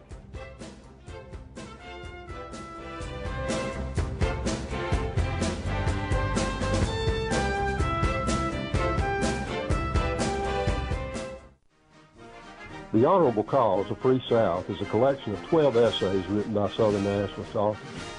The book explores topics such as what is the Southern nation, what is Southern nationalism, and how can we achieve a free and independent Dixie. The Honorable Cause answers questions on our own terms. The book invites readers to understand for themselves why a free and independent Dixie is both preferable and possible. The book pulls in some of the biggest producers of pro-South content, including James Edwards, the host and creator of the political cesspool, and Wilson Smith, author of Charlottesville Untold, Arkansas congressional candidate and activist Neil Kumar, host and creator of the Dissident Mama podcast, Rebecca Dillingham, author of A Walk in the Park, My Charlottesville Story, Identity Dixie's Patrick Martin, and yours truly, Michael Hill, founder and president of the League of the South, as well as several other authors. The Honorable Cause is available now at Amazon.com. True Passover versus Easter. The Catholic Church and most denominations follow the Jewish Passover. Here is the Jewish tradition. The Passover takes place 14 days after the new moon, after the equinox. But what does God say?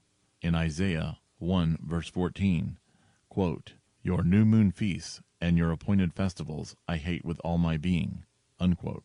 Now notice God's word versus Jewish tradition. Quote, "In the first month, on the 14th day of the month, at twilight, is the Lord's Passover," unquote. That's from Leviticus 23, verse 5. God's year begins on the spring equinox. Passover is always on the 14th day of God's year, the 14th day after the equinox. The Sunday after the Passover is Resurrection Sunday.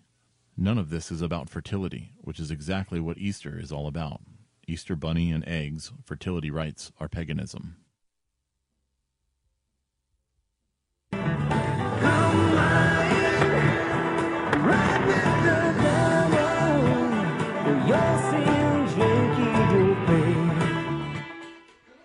Nathan Bedford Forrest, you know, the thing about Forrest that makes his exploits all the more remarkable is that he was one of the wealthiest men in the South when the war broke out. He is still enlisted as a soldier of the lowest rank in order to further serve his country.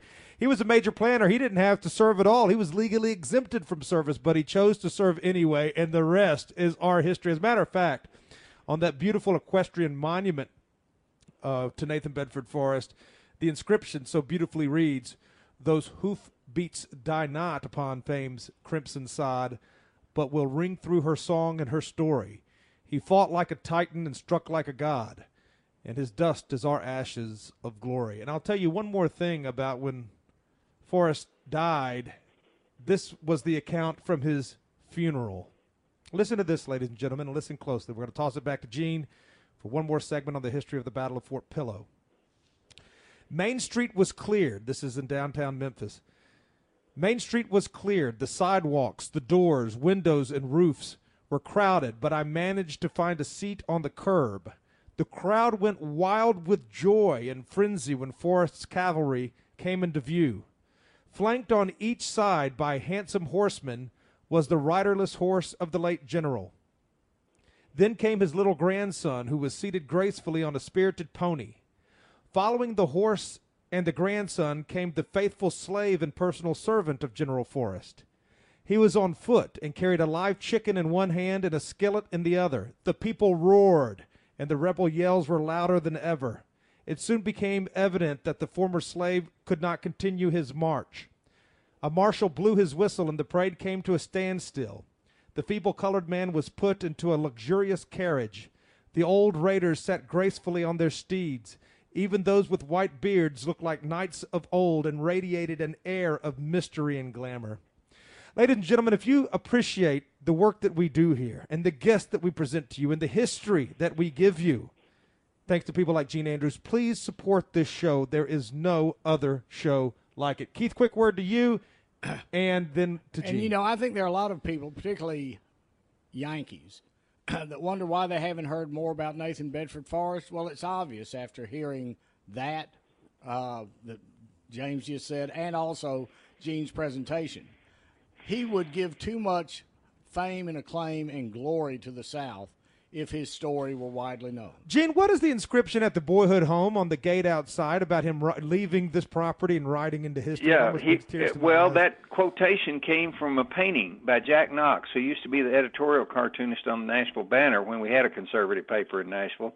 And he did a whole series of paintings of historic sites on Middle Tennessee, and he did one of the Forrest home. And across the top of the painting, and we got permission from the Knox family to use that. It's on the entrance gate to the Forrest Boyhood home. It says, "He rode from here into the legend of the land." And that's so beautiful. I think, pretty well sums it up right there. It sure does. I will attend to Fort Pillow, he said. Gene, tell us the rest of the story. All right, we kind of left our listeners anticipating what happened. The Confederates had just gone over the wall at the fort. They didn't stand up and start shooting away. They flopped down on that earthen wall, and the first thing the Union soldiers saw when the Confederate boys came over, they saw the business end of double-barrel shotguns and rifles right in their face. There was a huge volley from that. They dropped those weapons. Forrest men carried at least 4 pistols with them, 4 revolvers. They pulled out the revolvers, one in each hand, and started blasting away. Now, this is close. You know, you're shooting people that are 3 or 4 feet away from you. This was the original shock and awe right there.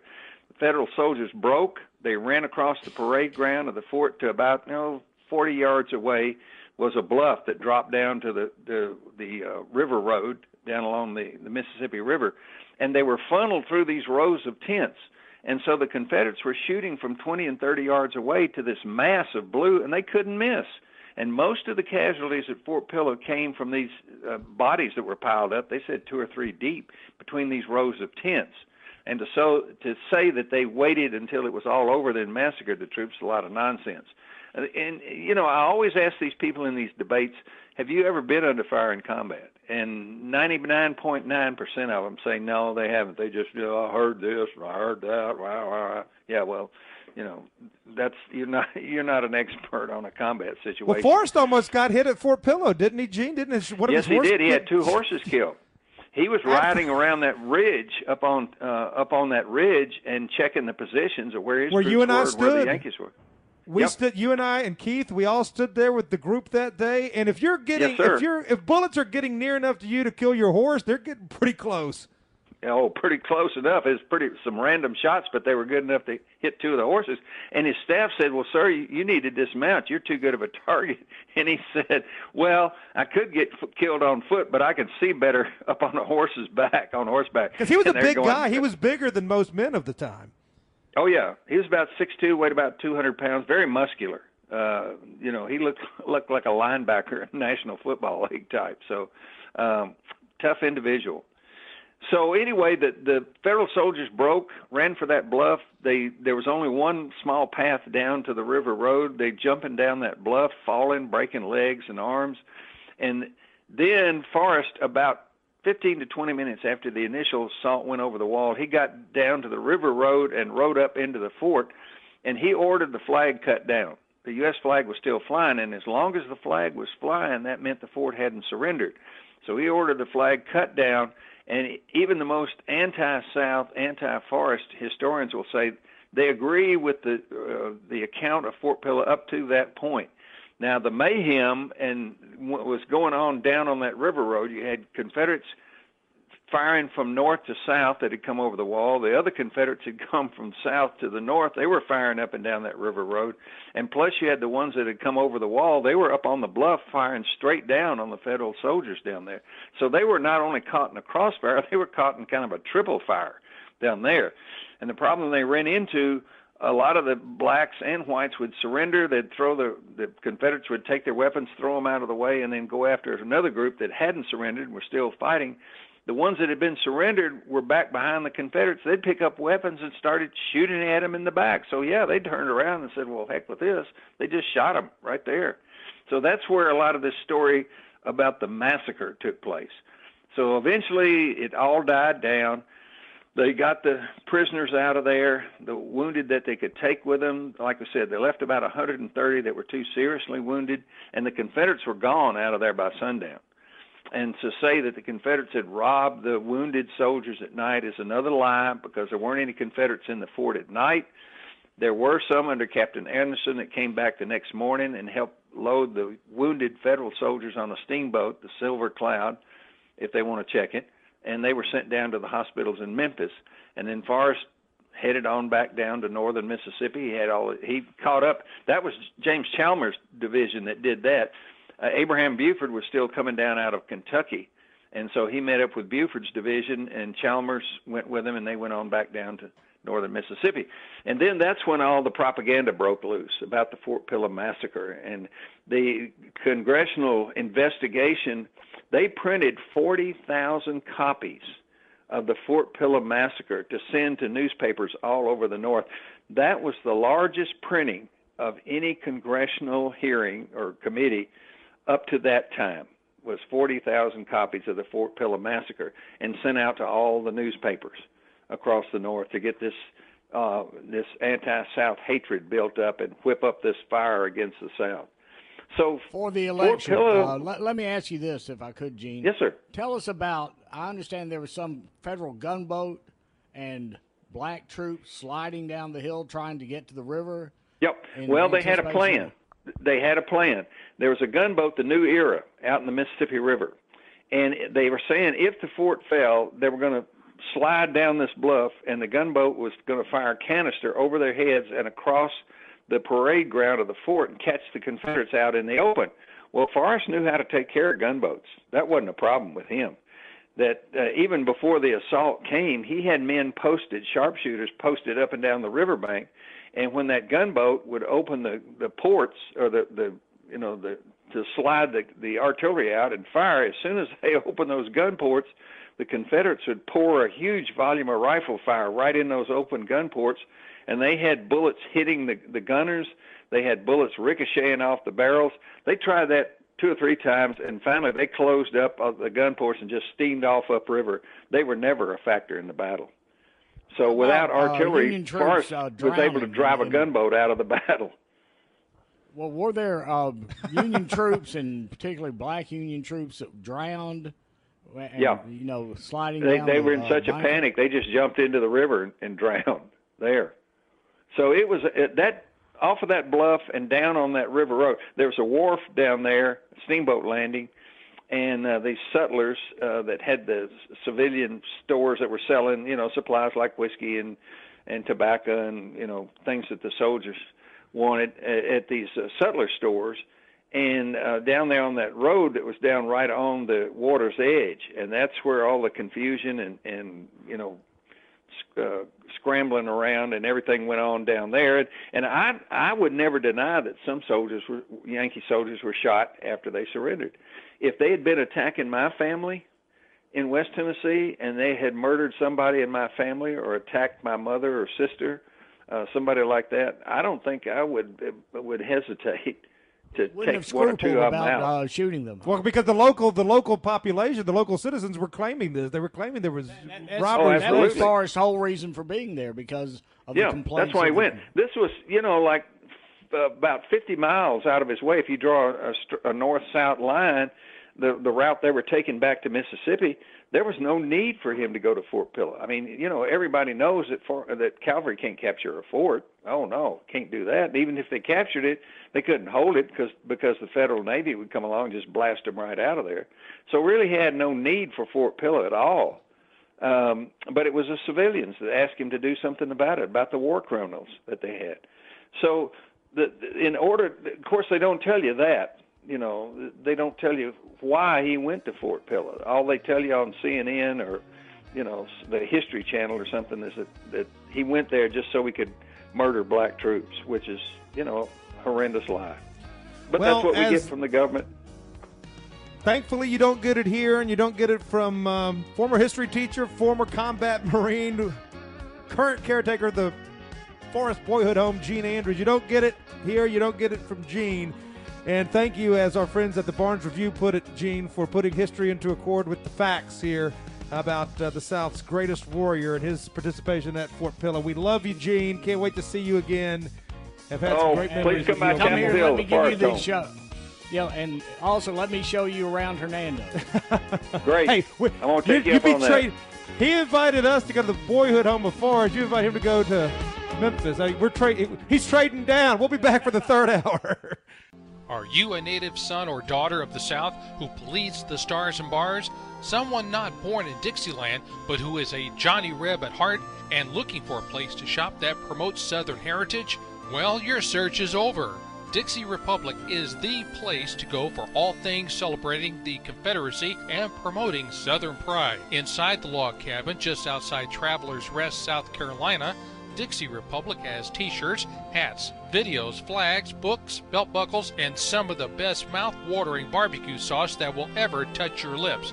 There's just about everything you want honoring the South at Dixie Republic. Well, you say that South Carolina's a bit too far for you to drive? Have no fear, my friend. All of this is just a mouse click away. Go online at www.dixierepublic.com, your home for all things celebrating the Confederacy and promoting Southern pride. Is there a count somewhere? You're listening to Resolution Radio. ResolutionRDO.com. You're listening to the Political Cesspool on ResolutionRDO.com. Call and listen now at 607-203-5423. That's 607-203-5423. You've made a serious investment in protecting yourself and your family. You've purchased the gun, the ammunition, the training, and even secured a license to carry in your state. You know the Constitution and don't believe you should have to pay for a right that you already have, as written in the Second Amendment, but you are law-abiding. Now you are considering the legal defense options you should have if you ever have to use a firearm. Self-Defense Fund is a comprehensive litigation membership backing you on appeals, legal expenses, court costs, and more, up to $1 million per incident and unlimited attorney costs per member. Discover selfdefensefund.com for yourself. Any weapon, any state, any time. You're listening to the Liberty News Radio Network, and this is the Political Cesspool.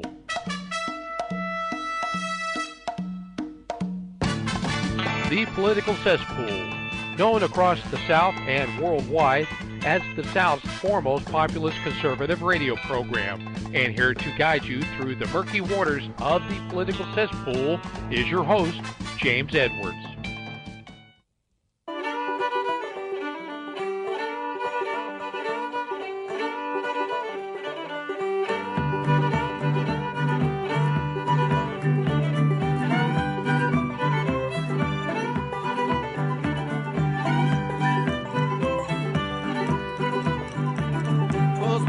Summer of 61, Stonewall Jackson's fame was won. McDowell marched across Bull Run and went back running to Washington.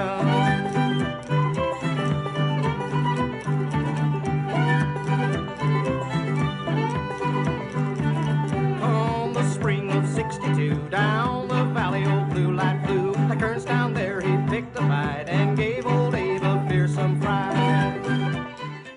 Our Confederate History Month coverage continues here on TPC. James Edwards, Keith Alexander, third hour here now. What a great and well-executed 2 hours so far, if I do say so myself. Thanks to Gene Andrews, our guest in the last hour. And now we're joined by Neil Kumar, a former candidate for Congress who is now in the final year at the University of Arkansas School of Law. It's always great to talk to Neil. And in terms of courage, he's our modern-day General Forrest. Yeah, we might get into that in a moment. We were learning a few things during the commercial break, but he's back with us primarily tonight to discuss his chapter in the brand-new book, The Honorable Cause of Free South. He was not with us there in South Carolina a couple of weeks ago when some of the other authors were for that book launch, so we're happy to have him now and that he had time in his schedule to join us tonight. Neil, great to have you back on the show.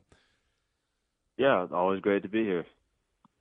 Well, let's start right there, my friend. You contributed a chapter in the book. Why don't you tell us that the message you were conveying in the pages you wrote? Yeah, so it's basically like a white paper introducing the differences and the similarities between Southern nationalism and white nationalism.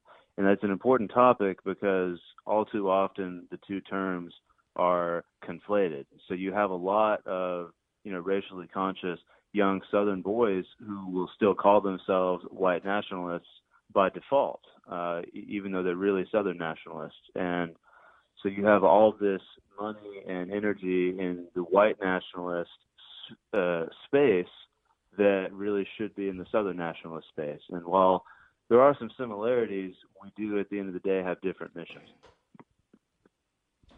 You talk about your own very interesting background, and I think, listen, I mean, I, of course, appreciated all of the chapters and all of the writers, but yours is certainly right there at the very top. It was, in many ways, the most powerful chapter. I think yours, along with Dr. Hill, in terms of just really throwing down the gauntlet. Patrick's was great. I mean, I didn't see any weak spots. I'm just saying I really especially appreciated your chapter because this is a very important topic. So continue on with your findings and your opinions on, you lay it out in the title of the chapter itself. Cousins, you ask with a question mark, distinctions between Southern nationalism and white nationalism. Continue on, Neil. Yeah, well, we, as Southern nationalists, we have to start from the premise that the United States of America is dead. It's a rotten, bloated, festering corpse. Toxic chemical spills and child trannies and rampant black crime, just a real nightmare. The USA today is the most evil civilization that has ever existed on the face of the earth. And we have no love for this, what used to be called our country. We are Southerners. We care about the South. I don't care what happens to New York or California. I care about the Confederate States. And we are white, but it's more than that. We're Christian and we're Southern. It's not an abstract identity. It's tied to a particular people, a particular culture, a particular place. We don't want to save the USA. We don't want some kind of a pan-European supranational organization like the EU. We just want Dixieland, and that's it. The smaller the better, basically. Yeah, exactly. It's a lot more feasible. Our project is a lot more feasible. And also, a lot of white nationalist discourse is tinged by, hateful rhetoric. And we do hate our enemies, but the Southern project is motivated by love for our own more than anything else. That's absolutely right. And I don't know if you've been able to see the reviews. We've been talking about them, been sharing them. I know you, along with the other authors, are part of a group chat, and some of this stuff gets transmitted back and forth. It's tough to keep up with all the messages and emails, I know. But we were talking about this earlier. It seems as though the very reviews of this book have elicited a sense of passion among the very people who just read it, because that's certainly something that they're drawing from what they have read. And Europeans in particular. European nationalists are reading this and drawing inspiration from it. Well, that's right. Yeah, that's right, because we've been reviewed by Tom Sunik in Croatia. Now, he did that for Kevin McDonald's publication, but Remy Tremblay for a French-language journal and Sasha Rossmuller for a German magazine. What do you think it is about this book that is bringing out that passion for nationalism from people far away from Dixie shores, Neil? Well, I think it's the time period that we're in. We're seeing a shift away. People call the USA Uncle Sam, but I think Uncle Shmuel is more accurate. But anyway, Uncle Shmuel and his minions, this unipolar world where the USA controls everything, we're moving away from that. We're moving into a multipolar world where power is shared between groups of unique peoples. And so traditionalist nationalists are all over the world in all colors and all continents, right? And they have a passion for their people, for their land. So there's a move away from these, Leviathan, behemoth, evil, totalitarian states towards more devolved localism. And so I think that is what, that's what's happening with protests all over Europe. That's what's happening in Russia. That's what's happening in Asia, Africa, all over the world. And so we're tapping into that. In Ukraine, for example, America has peaked out. It seems like we have, the Jewish globalists that are behind that war have overplayed their hand, and now it seems like the whip hand is in the Chinese and in the Russians. And I think that's probably going to turn out to be a good thing for Americans, and particularly Southerners, because now we can tend to our own knitting. The best thing that could happen for us is for the USA to lose some kind of a war with Russia and China. When the dollar ends as the global reserve currency, which is going to happen, it's going to be painful in the short term, but the U.S. government will no longer have the resources to oppress us, to do what it has been doing to us for the last 200 years, almost 200 years. Amen. Hey, Neil, you are right on target, brother. Yeah. I'm optimistic. We're living in a good moment. Keep on preaching, brother. Moment, but a good moment. We're going to go let him cool down for a moment. We've got him for one more segment. And I'm going to read something that he wrote in the book, but also something that he wrote as a response during his campaign for Congress. Powerful stuff from Neil Kumar coming up right after this. You're really going to want to hear it.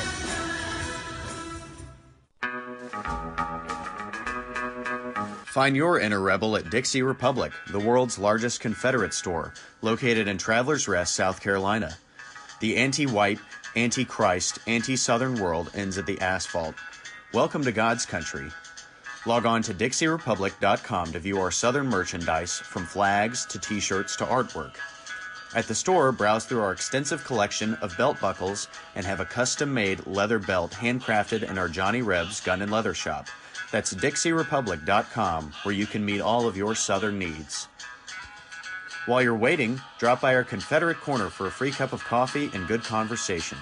Remember, there are no strangers here, just friends who haven't met yet. Dixie Republic, we're not just a roadside attraction, we're a destination for our people. For more information, visit DixieRepublic.com. In message 1, we said that Satan, the father of lies, John 8:44, gave the left evil spiritual power the more they use the lies. The political left today is the beast. Now the Bible confirms that the dragon gave him, the beast, his power. Revelation 13:2. The extra evil spiritual power that comes from the beast by their lying is what accounts for the string of the leftist criminals in the government that have never yet been prosecuted. It also explains why American capitalists support communism in the 21st century. Note 1. That behavior of capitalists was predicted by Vladimir Lenin, a cell of the beast. Note 2. Henry Ford was a capitalist, and he would have never gone communist. The difference between Ford and the present-day, end-time capitalists is that Ford was born and educated in the kingdom of Christ, 19th century America, the New Jerusalem, Revelation 21. God's blessing be with him will still be the prayer of every patriot. patriot's heart. And to them may victory always be given, and ne'er from their banners depart. I hear their war cry sounding deep over mountain and glen. Their bright gleaming banners have kept the hill. 'Tis the march of the southern men, 'tis the march, 'tis the march, 'tis the march of the southern men. The March of the Southern Men still exists and still is carried on, and it is being carried on tonight. Now, I want to read an excerpt from the chapter that Neil contributed to this book, Neil Kumar, our guest right now. But first, just to remind you of the kind of man that we're talking to in Neil Kumar, still in law school, still about, certainly much younger than Keith and much younger than me as well. But he sets an example that that people his age should be following, and he's got the medal that men twice and three times his age don't have. Yeah, that's right. He's passing through the fires now, and see where I'm on the other side. I've had a career. I'm still licensed and whatnot.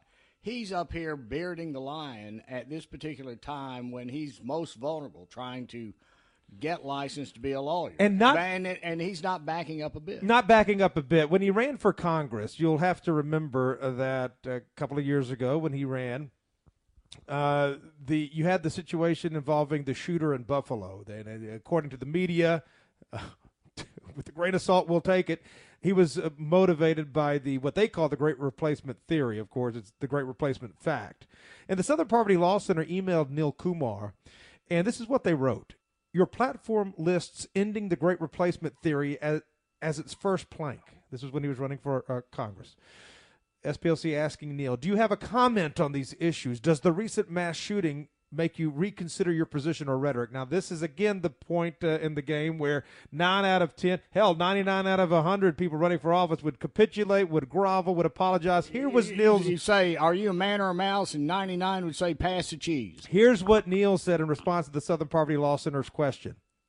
Quote, the fact that the Biden administration is currently engaged in ethnic cleansing against white Americans, quite literally replacing the majority population of this nation with compliant third world peasants who will guarantee the Democratic Party a permanent majority, makes the Great Replacement a reality rather than a theory. Now, it doesn't get any stronger than that. I don't care who you are, how old you are. Well, to use an old Southern phrase, that's strong as Garrett Snuff. Neil, I salute you. That's the way to do it. Well, thank you. You know what's funny about that? They have this like automatic placing the word theory after the word great replacement, even if it doesn't make any grammatical sense, right? So my platform said end the great replacement, but in their question they said that my platform said ending the great replacement theory. So it doesn't even make any sense. They're just programmed to put the word theory in there. That's funny. All right. It's just a theory. Why would you bother with it? It just goes to show... Yeah. Again, Neil is a guy who's already been very much battle-tested. Now, as a man who's lived his life under fire, his entire adult life anyway, I value the company and the friendship of men who have equally paid the price and have walked through that fire. Neil stands up, and as my wife's grandfather used to say, he'll call a spade a dirty shovel. I knew that was going to get mentioned before the end of the night. Well, let's go back to the book. The book, of course, is The Honorable Cause of Free South. Our entire Confederate History Month series this year sort of revolved around this book. But I'm going to read now, and Keith, I think this is going to be something you'll be able to relate to as the elder statement of our triumvirate here on the air tonight. And this is what Neil writes. If we fail, life is not worth living. We have to understand this. Everything that we love and cherish about our country, all that is pure and good on this earth, is directly tied to the reclamation of our southern nation. Remember and never forget what we are fighting for. The Andy Griffith Show has always been one of my favorite programs. Mayberry, North Carolina, the fictional town that it was set in, is a perfect image of mid-century Southern life. Our enemies tell us that Mayberry never existed. They're wrong. Hundreds, maybe thousands of Mayberries existed all over the South. Can you attest to that, Keith? Yeah, I absolutely can. And I can tell you rural is good, urban is bad. If there's anything in the last 20 years that has been proven to me is that, all of these great thinkers of the past were right. Cities are the cesspools, and, the right values and the good people are out in the rural areas, and that's what the South represents. Rural wisdom, rural rectitude. And Neil, these are the communities we wish to restore, and this is what your chapter's about, an organic nation that is tied by blood and faith, correct? And it did exist before. Yeah, exactly. Keith put it perfectly. And that's exactly the point, is that these towns used to exist. They're dying. They are dying, and we're in danger of losing them forever. So if we don't act now to save them and to rebuild them, it's not lost art. We can still do this. It's just going to take a lot of time, a lot of effort, and a lot of purging of the negative elements that now plague. Well, see, globalism killed a lot of it by taking out the economic industries and engines that these towns relied on to be viable economically. And with America and its global ambitions descending, waning, that's probably a good sign, because I think America is going to have to rely on its own people and its own industrial capacity in the future, and that's going to be good for rural America and the South in particular. Well, Neil mentioned it. You get off the dollar and options present themselves that don't currently exist. I was talking about that with Mike Gaddy on his RBN show earlier today as a guest on that program. It's just, the only thing, we're not a nation. A nation is bound together by blood and soil. We are a group of many nations living on one continent that have nothing in common except for consumerism. And when the economy falls, who knows what's going to happen. But in response, I think, to your chapter, although it's not specifically stated, Remy Tremblay, for the French language journal that he writes for, wrote this in his review, and I'd like to get your response to this, Neil, as we close out this segment. This is what Remy writes. Let it be understood, Dixieland is an organic nation and possessed all its attributes before the Civil War. Southern nationalism aims precisely at one thing, the preservation of this people, which, like all others, is unique and deserves to survive. Contrary to what some outside eyes might think, it is also not necessarily white nationalism with a regional sauce aimed at legitimizing the cause. While Southern nationalism definitely has an ethnic dimension, it has not pursued the exact same goals as the American alternative right. Obviously, a lot of overlap. Yes, we understand that, obviously. Remy concludes, the idea of secession, which, according to a recent poll, received the support of 44% of Republican voters, obviously does not aim to recreate a copy of the United States in the South, a reduced version of this globalist Babylon that has become this country whose decline is undeniable. What the authors of this book want is a new nation, based not on delusions of grandeur, but on the traditional way of life of a South that has not been assimilated. And what it is this. Remember, Teddy Roosevelt said America should never be allowed to become a polyglot boarding house for the world. Well, the South is not. The South, unlike the North, did not have waves of immigrants coming over. We basically have the same founding stock now that we had back when the Civil War was about to be fought. Neil, final word to you, my friend. You can respond to what Remy Tremblay wrote in his review, or anything else you'd like to cover about your chapter or the cause in general that we haven't yet. Well, that's an important point that Remy raised, that I also raised, which is that the South as a nation, it predates America as a nation. American nationalism did not exist until the Gettysburg Address, basically. It did not exist until after the war, whereas the South existed as a concrete place and a distinct people before even the American founding. Well, I haven't thought about it. I haven't thought about that. Yeah, that's right. It still exists now. Basically the people in the hills of Arkansas, it's not, we didn't have Irish, we didn't have Central Europeans, we didn't have Jews, all these people flooding into the South. We basically have the same stock, and that's why we are truly in the rural nation. South. Yeah, I mean, the cities are. Yeah, but we didn't even have it then. In the Civil War, they just had waves of Irishmen coming off, and they were basically enlisted in the Army as soon as they stepped off the boat. But, see, the South has a distinct group of people, black and white, that have been here basically since, before the founding of our nation.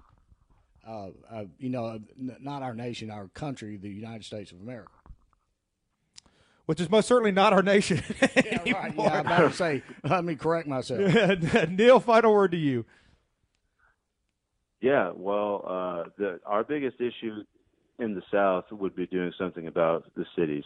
The cities need to. I'm not exactly sure what the solution is, but Dickie Betts and Great Southern have a great song called "Atlanta's Burning Down."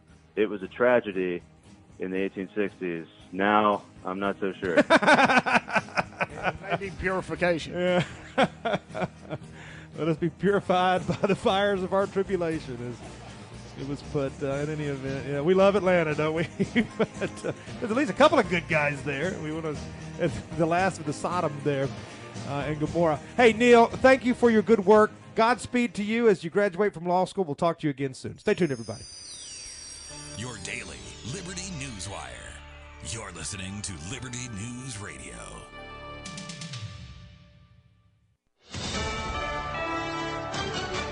USA News. I'm Jerry Barmash. White House aides are hinting that President Biden could announce his re-election bid as soon as Tuesday.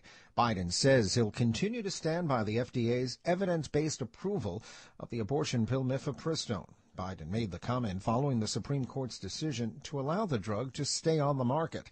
The 7-2 vote came after the court extended a temporary stay on a Texas federal judge's ruling to halt production and distribution of the drug. The U.S. Embassy is warning American citizens in Sudan to shelter in place until further notice. Thousands of Americans are believed to be in Sudan, and one U.S. citizen is among at least 400 people killed so far from fighting in the African nation. The Pentagon is ramping up forces in the region as the Biden administration weighs the possible evacuation of the embassy. Beach plans for many in and around Los Angeles were dealt a blow today. A sewage spill of 250,000 gallons is in the process of being cleaned up. This Long Beach resident is just trying to be reflective. It's going to be a nice weekend and can't go to the beach. It's also very trashed and polluted. So, yeah, it just sucks. Beaches are also closed in Santa Monica and Marina del Rey. The FAA is heading into the busy travel season without a leader. Acting FAA Chief Billy Nolan is stepping down. He made the announcement in a letter to agency staff. The Biden administration has had trouble filling the post. The previous pick, Phil Washington, withdrew his name from consideration after Republican leaders claimed he lacked the experience and the qualifications needed for the job. I'm John Schaefer. Florida Governor Ron DeSantis is seeking federal aid for flood victims in Fort Lauderdale. At least 2 feet of rain fell in some parts of the county earlier this month, and up to 1,000 homes were badly damaged. This is USA News. Greece is cheap. But the airfare costs a fortune. Paris? Not much closer, and again, airfare... What about Puerto Vallarta? Let's face it, flying anywhere is just too expensive. Wait, what's this? Low-cost airlines. With one call to low-cost airlines, you'll drastically slash your travel costs. We're talking insanely low airline prices to any of your favorite destinations. Where would you like to go? London, Rome, Costa Rica, Australia? Wow, that's cheap. So why wait? Call now to learn how crazy cheap it is to fly anywhere in the U.S. or international. Our prices are so low, we can't publish them. The only way to get them is to call to instantly hear the most amazing best deals on airline travel. It's that easy. So call now and start packing. 800-215-5141. 800-215-5141. 800-215-5141. That's 800-215-5141. Sonny, yesterday my life was filled with rain. Sonny, you smiled at me and really eased the pain. Now the dark days are done and the bright days are here. My sunny one shines so sincere, sunny one so true, I love you. Anytime you hear that, you know Sonny Thomas isn't far away. He's in the house. He's in the house, and I was just telling Sonny during the break, he's a guest I never have to prep for. Anytime Sonny Thomas is on the show, I know he is bringing ready-made radio to the airwaves and just just serve and put on the plate and serve it up. Well, the thing is, just throw the ball and sit back and admire the broken field run. It makes a very easy job for me when Sonny's on. Sonny Thomas is the founder of Resolution Radio, an affiliate network that also airs TPC. He is also the host of the Sonny Thomas Show and a very long time and good friend of ours. Sonny, it's great to have you back on tonight. Always a pleasure to come on the show and talk to your listeners, brother. Well, listen, you and I were talking, I don't know, a few weeks ago, I guess it was now, and I don't even remember exactly what was covered, but I do remember telling you, I said, Sonny, please try to remember exactly what you've said during this conversation, because it would make for great radio during our Confederate History Month coverage. Now, of course, we're not going to call Sonny a Yankee. Sonny's a Midwesterner. He was born from outside of the South. There are people who are Northerners who were born outside of the South who are with us a lot more than native-born Southerners are. Sonny is like Neil Kumar, like everybody you've heard, well, really on this show from day one. He's a spiritual brother. Yeah, there you go. Now, with that being said, Sonny, what's your message tonight to the gang? Well, like I always say, I'm no Yankee. I'm a Buckeye and damn proud of it. Yankees belong to the Northeast quadrant of the United States, and we need to sell that particular section of the country off and just let it float out to sea like Barry Goldwater suggested. Barry was right. The Acela corridor and the left coast, if we could somehow find some way for them to drift off into the ocean, we would be so much better off, wouldn't we, just Sonny? Oh, I got two words for you. Andreas Fault. Do they have an Andreas Fault on the Acela corridor, though? God could make one. God, let it come. All right, so seriously, though, let's talk about why you wanted to come on this particular series, Sonny. I mean, you're always a welcome guest throughout the year, and anytime you've always got something that you can contribute to the program, but you wanted to come on during Confederate History Month. Yeah, for one, I'm a big fan of history, and of course, a lot of times growing up and stuff, our school system was very specific on omitting parts of history. Obviously, they didn't talk about the battles or some of the real reasons of the Revolutionary War. They totally skipped the War of 1812. So it's basically just a skirmish. Talk about the Mexican-American War very briefly, but they always want to hurry and fast forward it to 1861 with the war between the states, and basically it's all about slavery. And it's like, that's not the case at all. And they don't want to say anything about people like Nathan Bedford Forrest. They want to talk about, U.S. Grant and about Abraham Lincoln and maybe Robert E. Lee, and that's it.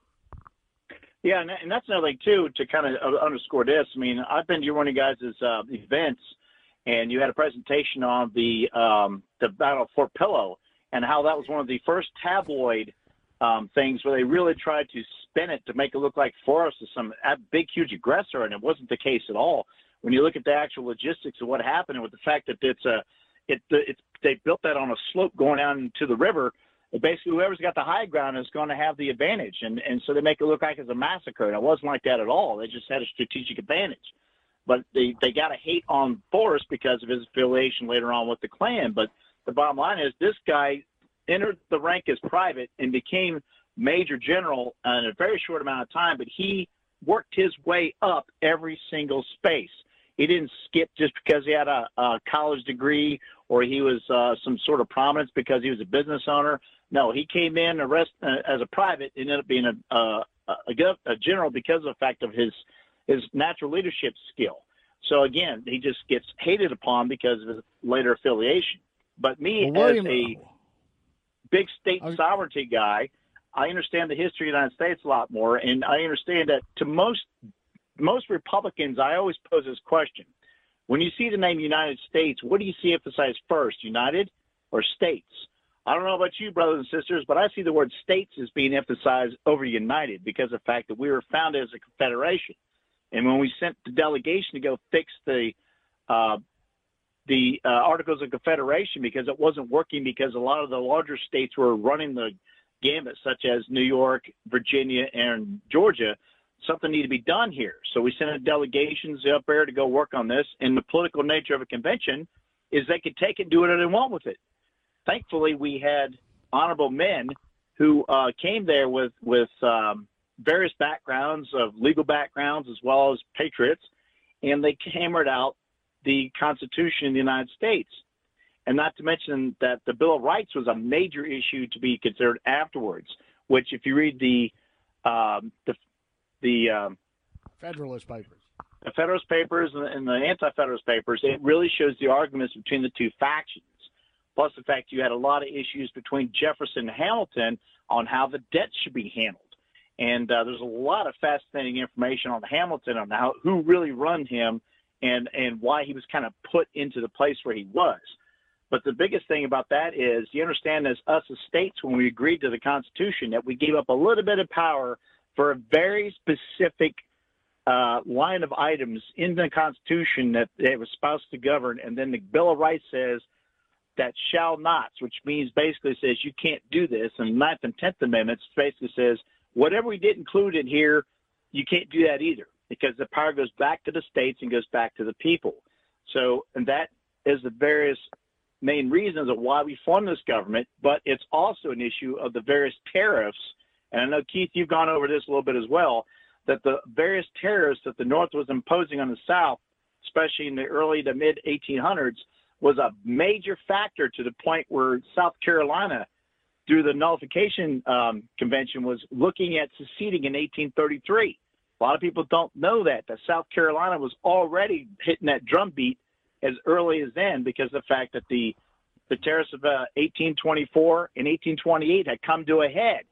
And the biggest issue was, even though you had the Missouri Compromise and the Northwest Ordinances that says slavery can't go past this point, et cetera, that when Buchanan was in office, he was pushing for huge tariffs from 15% to 37%, and then up to 47% within 4 years. So, and Lincoln was not only going to enforce it, he was going to enact on it in any way necessary, and that was the final straw. Well, see, that was what people don't understand. That was the real cause of the Civil War. The South was paying 80% of the money into the federal treasury that ran the federal government, and the South got tired of having its cow milked through the fence, and it was not going to change. They realized that, and they were basically being treated like an agricultural colony by Washington, D.C. We're not the United States. We've been the disunited States for too long. We've experimented. We've been to marriage counseling. This marriage is unsalvageable. We need to have a national divorce. But like most people that want a divorce, we prefer to have an uncontested divorce. Right.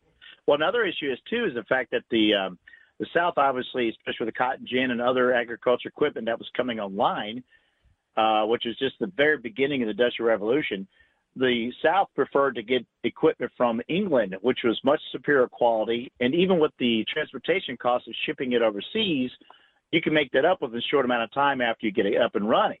That's just part of it, too, though, Sonny. The other part of it is this. Back then, nations did not tolerate trade imbalances. So, in other words, England and France were not going to buy our agricultural products unless we bought something from them. And the natural thing to buy from them was the products that they actually had undisputed superiority in, like you said, manufactured products. Here's another situation, too, is the fact that many Indian nations owned slaves as well, specifically Cherokee, Creek, Choctaw, and Chickasaw. The Cherokee owned the most. So they would have a natural alliance with the Confederate States because of the fact they're already in the region, and the fact that they owned slaves for their own reasons. So again, but they were also independent nations. So people don't really realize as well that there were other factors within the Confederate States. But then, the biggest that was issue proven about out by that was borne out by what happened. Stand Watie, the Cherokee chief, was the last Confederate general to surrender. How about that? Of all the generals, Stand Watie, he was a hero. I mean, he was a fighter.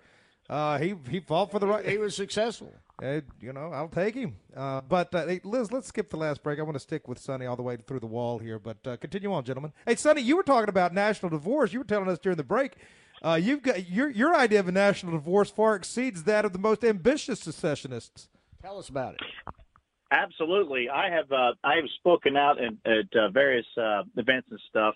One was in the South, actually, in Georgia, about 4 or 5 years ago, and it says very specifically, we need a 50-state secession, and we need to do that because it renders the federal government superfluous. Because what are you going to do? Send the military in and go after 50 states? Good luck.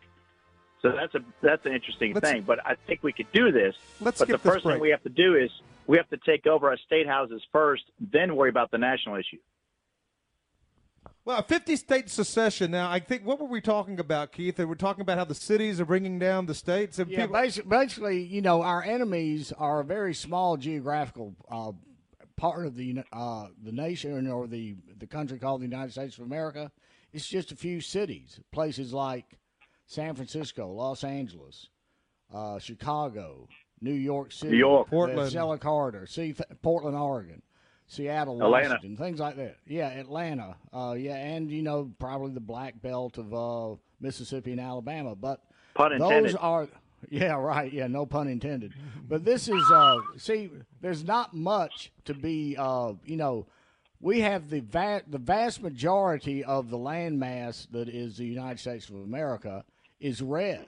And they would be with us. Now, here's the thing. Ways. What the leftists, what the wokest would say is people vote, land doesn't. How would you counter that argument? Well, they do vote, and they have voted Republican, so that shows that they're not with the woke agenda. The woke agenda is the tail that wags the dog. Basically, a small group of very influential and wealthy people are ruling America tyrannically against the wishes of the vast majority of the people. And we know what tribe that is. And also the land.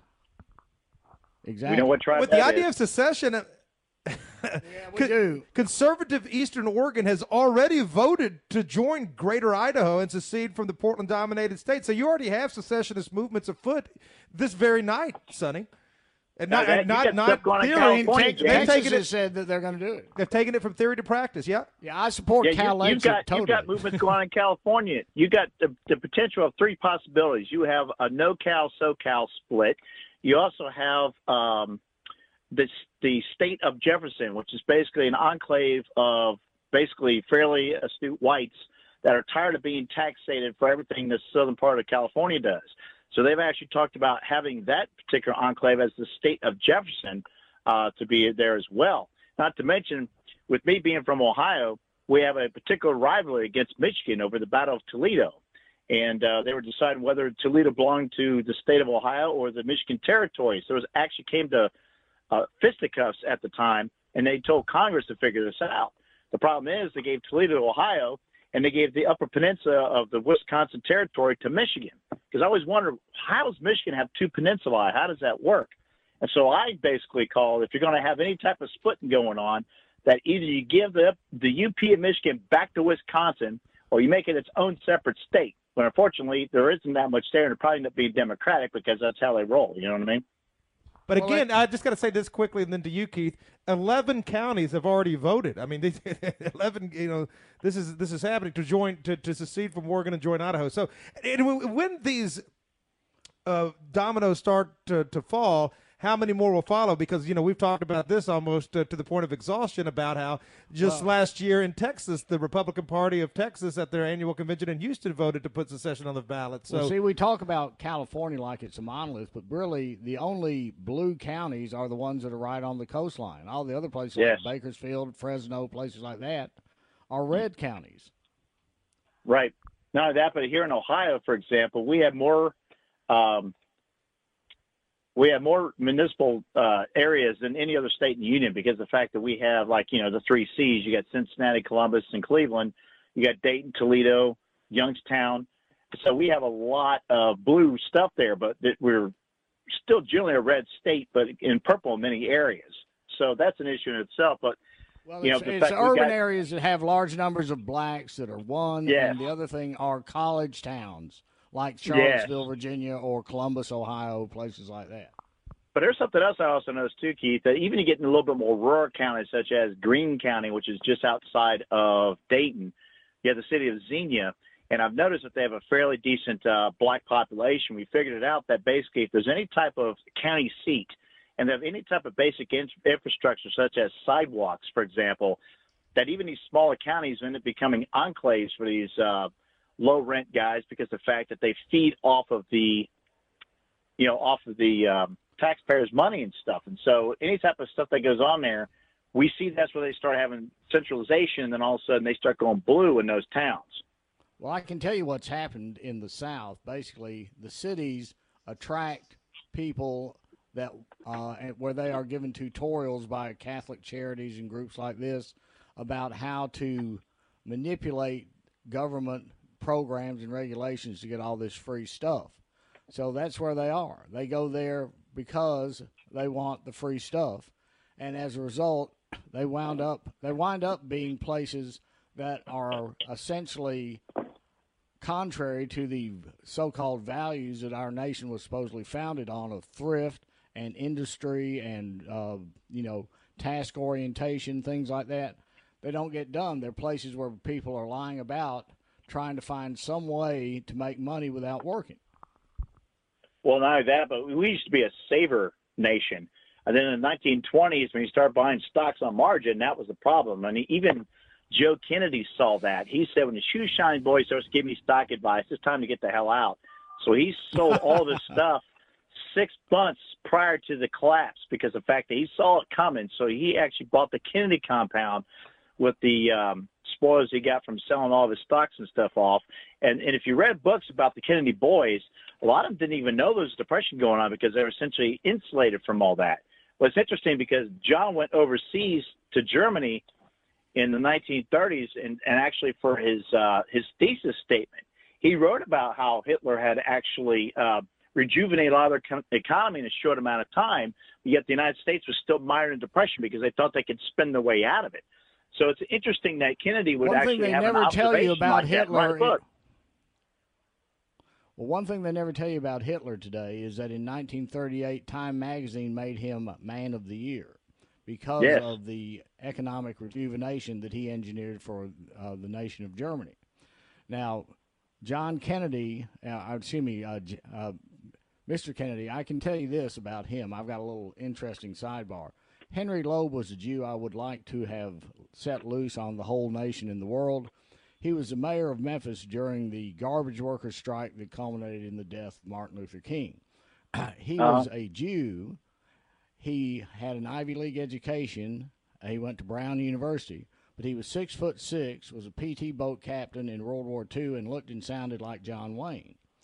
And he was what he told me was this: he left Temple Israel in Memphis in order to come to the church I was going to, St. John's Episcopal at the time, because that's where his wife had gone. He was married to a shiksa that had been a maid of cotton. He was kind of like George Washington, first in peace, first in war, first in the hearts of his countrymen. And when he came over there, I was in the high school Sunday school class, and I asked him why he left Temple Israel. He said, well, I'll be honest with you. He said, I got tired of being harangued by Rabbi Wax every Sabbath about what I needed to do in the garbage workers' strike. He said, Rabbi Wax believed in the separation of church and state, just not the separation of synagogue and state. I thought that was a pretty good comment. Yeah, I can see that. But again, see, he was a staunch segregationist. Well, again, that's the thing that gets me is we've been pushing desegregation for all these decades, and we've shown it doesn't work. Now the blacks actually want to segregate themselves. I'm like, fine. You know what? Then let's reverse some Supreme Court rulings. Let's start with Brown versus Board of Education. I totally agree with that. So I think that we need to start really look at some of these cases and start bringing it up to our Supreme Court justices. Hey, I think some of these decisions that have passed need to be looked at and reversed. Well, since they reversed Plessy versus Ferguson with Brown versus Board of Education, they need to do the same thing with Brown. Brown basically was a violation of due process. Appellate cases are supposed to be decided by stare decisis, that's similar case precedent, common law precedent as they call it, or if it involves a statute or a constitutional provision like the Brown decision did, the 14th Amendment, you look to statutory history or statutory construction. They lost on all of those inquiries, so what did they do? They based a decision on an unprecedented basis, a sociological paper by a guy named Kenneth Clark, his so-called Dahl studies, which were even then dishonestly presented to the court. He didn't tell the people, well, basically the Dahl studies were this. They got black children and showed them a white doll and a black doll, and they said, which one do you like best and why? And if they picked the white doll more often than the black doll, that was supposed to show that they were suffering from some type of, psychological impairment because of segregation. What they didn't tell the court was that they ran these studies in two places. One was Massachusetts that had an integrated public school system, and the other, Arkansas, that had a segregated school system. And guess what? Even though the black children in both places picked the white doll more often, the black children in the segregated school system in Arkansas picked the black doll more often than the black children in the integrated school system in Massachusetts, which would seem to indicate that segregation is good for their self-esteem and not the other way around. Right. And like I said, to me, I think the last true battle of the Civil War was fought when Governor Wallace let that black girl into the school. I think that was a major, major thing. He should have never blinked. He should have had still fast on that one because the fact that I'll tell you who I think never should have blinked was Orville Faubus. He got the Arkansas militia out, and then in violation of posse. How many years earlier was that than Wallace? About 7? Yeah, about that, 6 or 7, something like that. But then Eisenhower sent the 101st Airborne down there to oppose the Arkansas militia, which was a direct violation of the Posse Comitatus Act, which was the first act that the South passed in Congress after the end of Reconstruction. That was that the federal military would never again be used as a police force against American citizens. And basically, Faubus should have just fought it out there in Little Rock with them. That would have really brought things to a head. But unfortunately, when all is said and done, more will be said than done very often. Well, here's the problem. I do believe if it's not the Patriot Act, it's the Warner Defense Bill, where basically they've eliminated posse comitatus. So now the federal government can go in there at any given time now and force their will. So here's the problem. Where does the state sovereignty come in? Because if you have a state that says that we declare that we are going to do this and not do that, even use nullification, Biden can send in a damn division and try to overtake that governor's mansion. That's a serious issue to raise, gentlemen, because the fact that we've talked about secession, but so many of the tools that we had given ourselves after we learned some of those valuable lessons from history have now been taken away from us. I mean, the Constitution was to prevent people like Biden. First of all, he's a usurper in the first place, and secondly, he oversteps his boundaries. Of course, it's George W. Bush that passed the Patriot Act, which is the source. Exactly. And no one read. No one could read it. Well, see, the thing is, too, that what we have, we need to just ignore the federal government in every way. They can even send troops in, ignore them. You know, do what you want to do.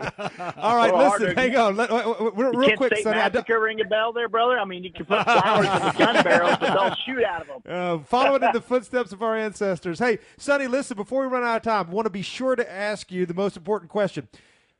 Tell us a little more about Resolution Radio. Tell us a little bit more about the Sonny Thomas show. To know Sonny is to love him. You've heard the kind of commentary. You've heard the kind of commentary you're going to get out of Sonny. You're going to get a lot more in the Sonny Thomas show. How can they find you? ResolutionRDO.com.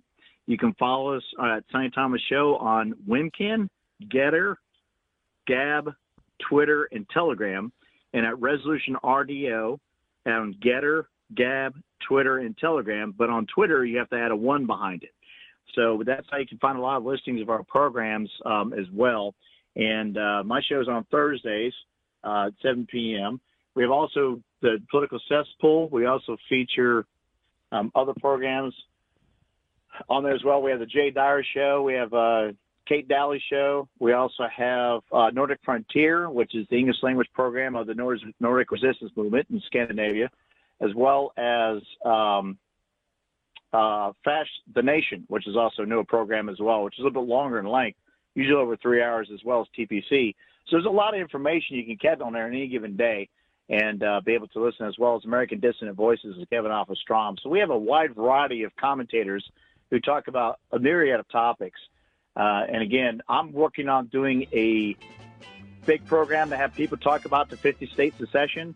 And James and Keith, you're always welcome to come in and comment, brothers. We got to do it. Let's make a date for it. Yeah. And there he is, Sonny Thomas, sound as the gold standard for the dollar and strong as Garrett Snuff. He's great. And, folks, you can link over to the Sonny Thomas Show at the top of my Twitter handle, at James Edwards TPC. We tagged him for tonight's weekly show promo. Link over to his Twitter handle. You can get all that information for Resolution Radio, another network that syndicates the Political Cesspool. We're thankful to Sonny for that and for his work and service to the cause.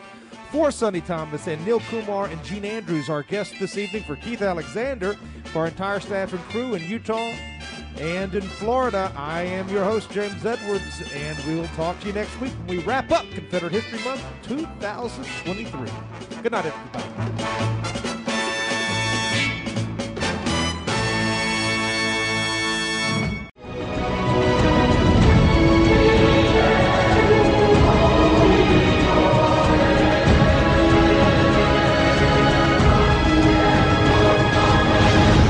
You're listening to Resolution Radio.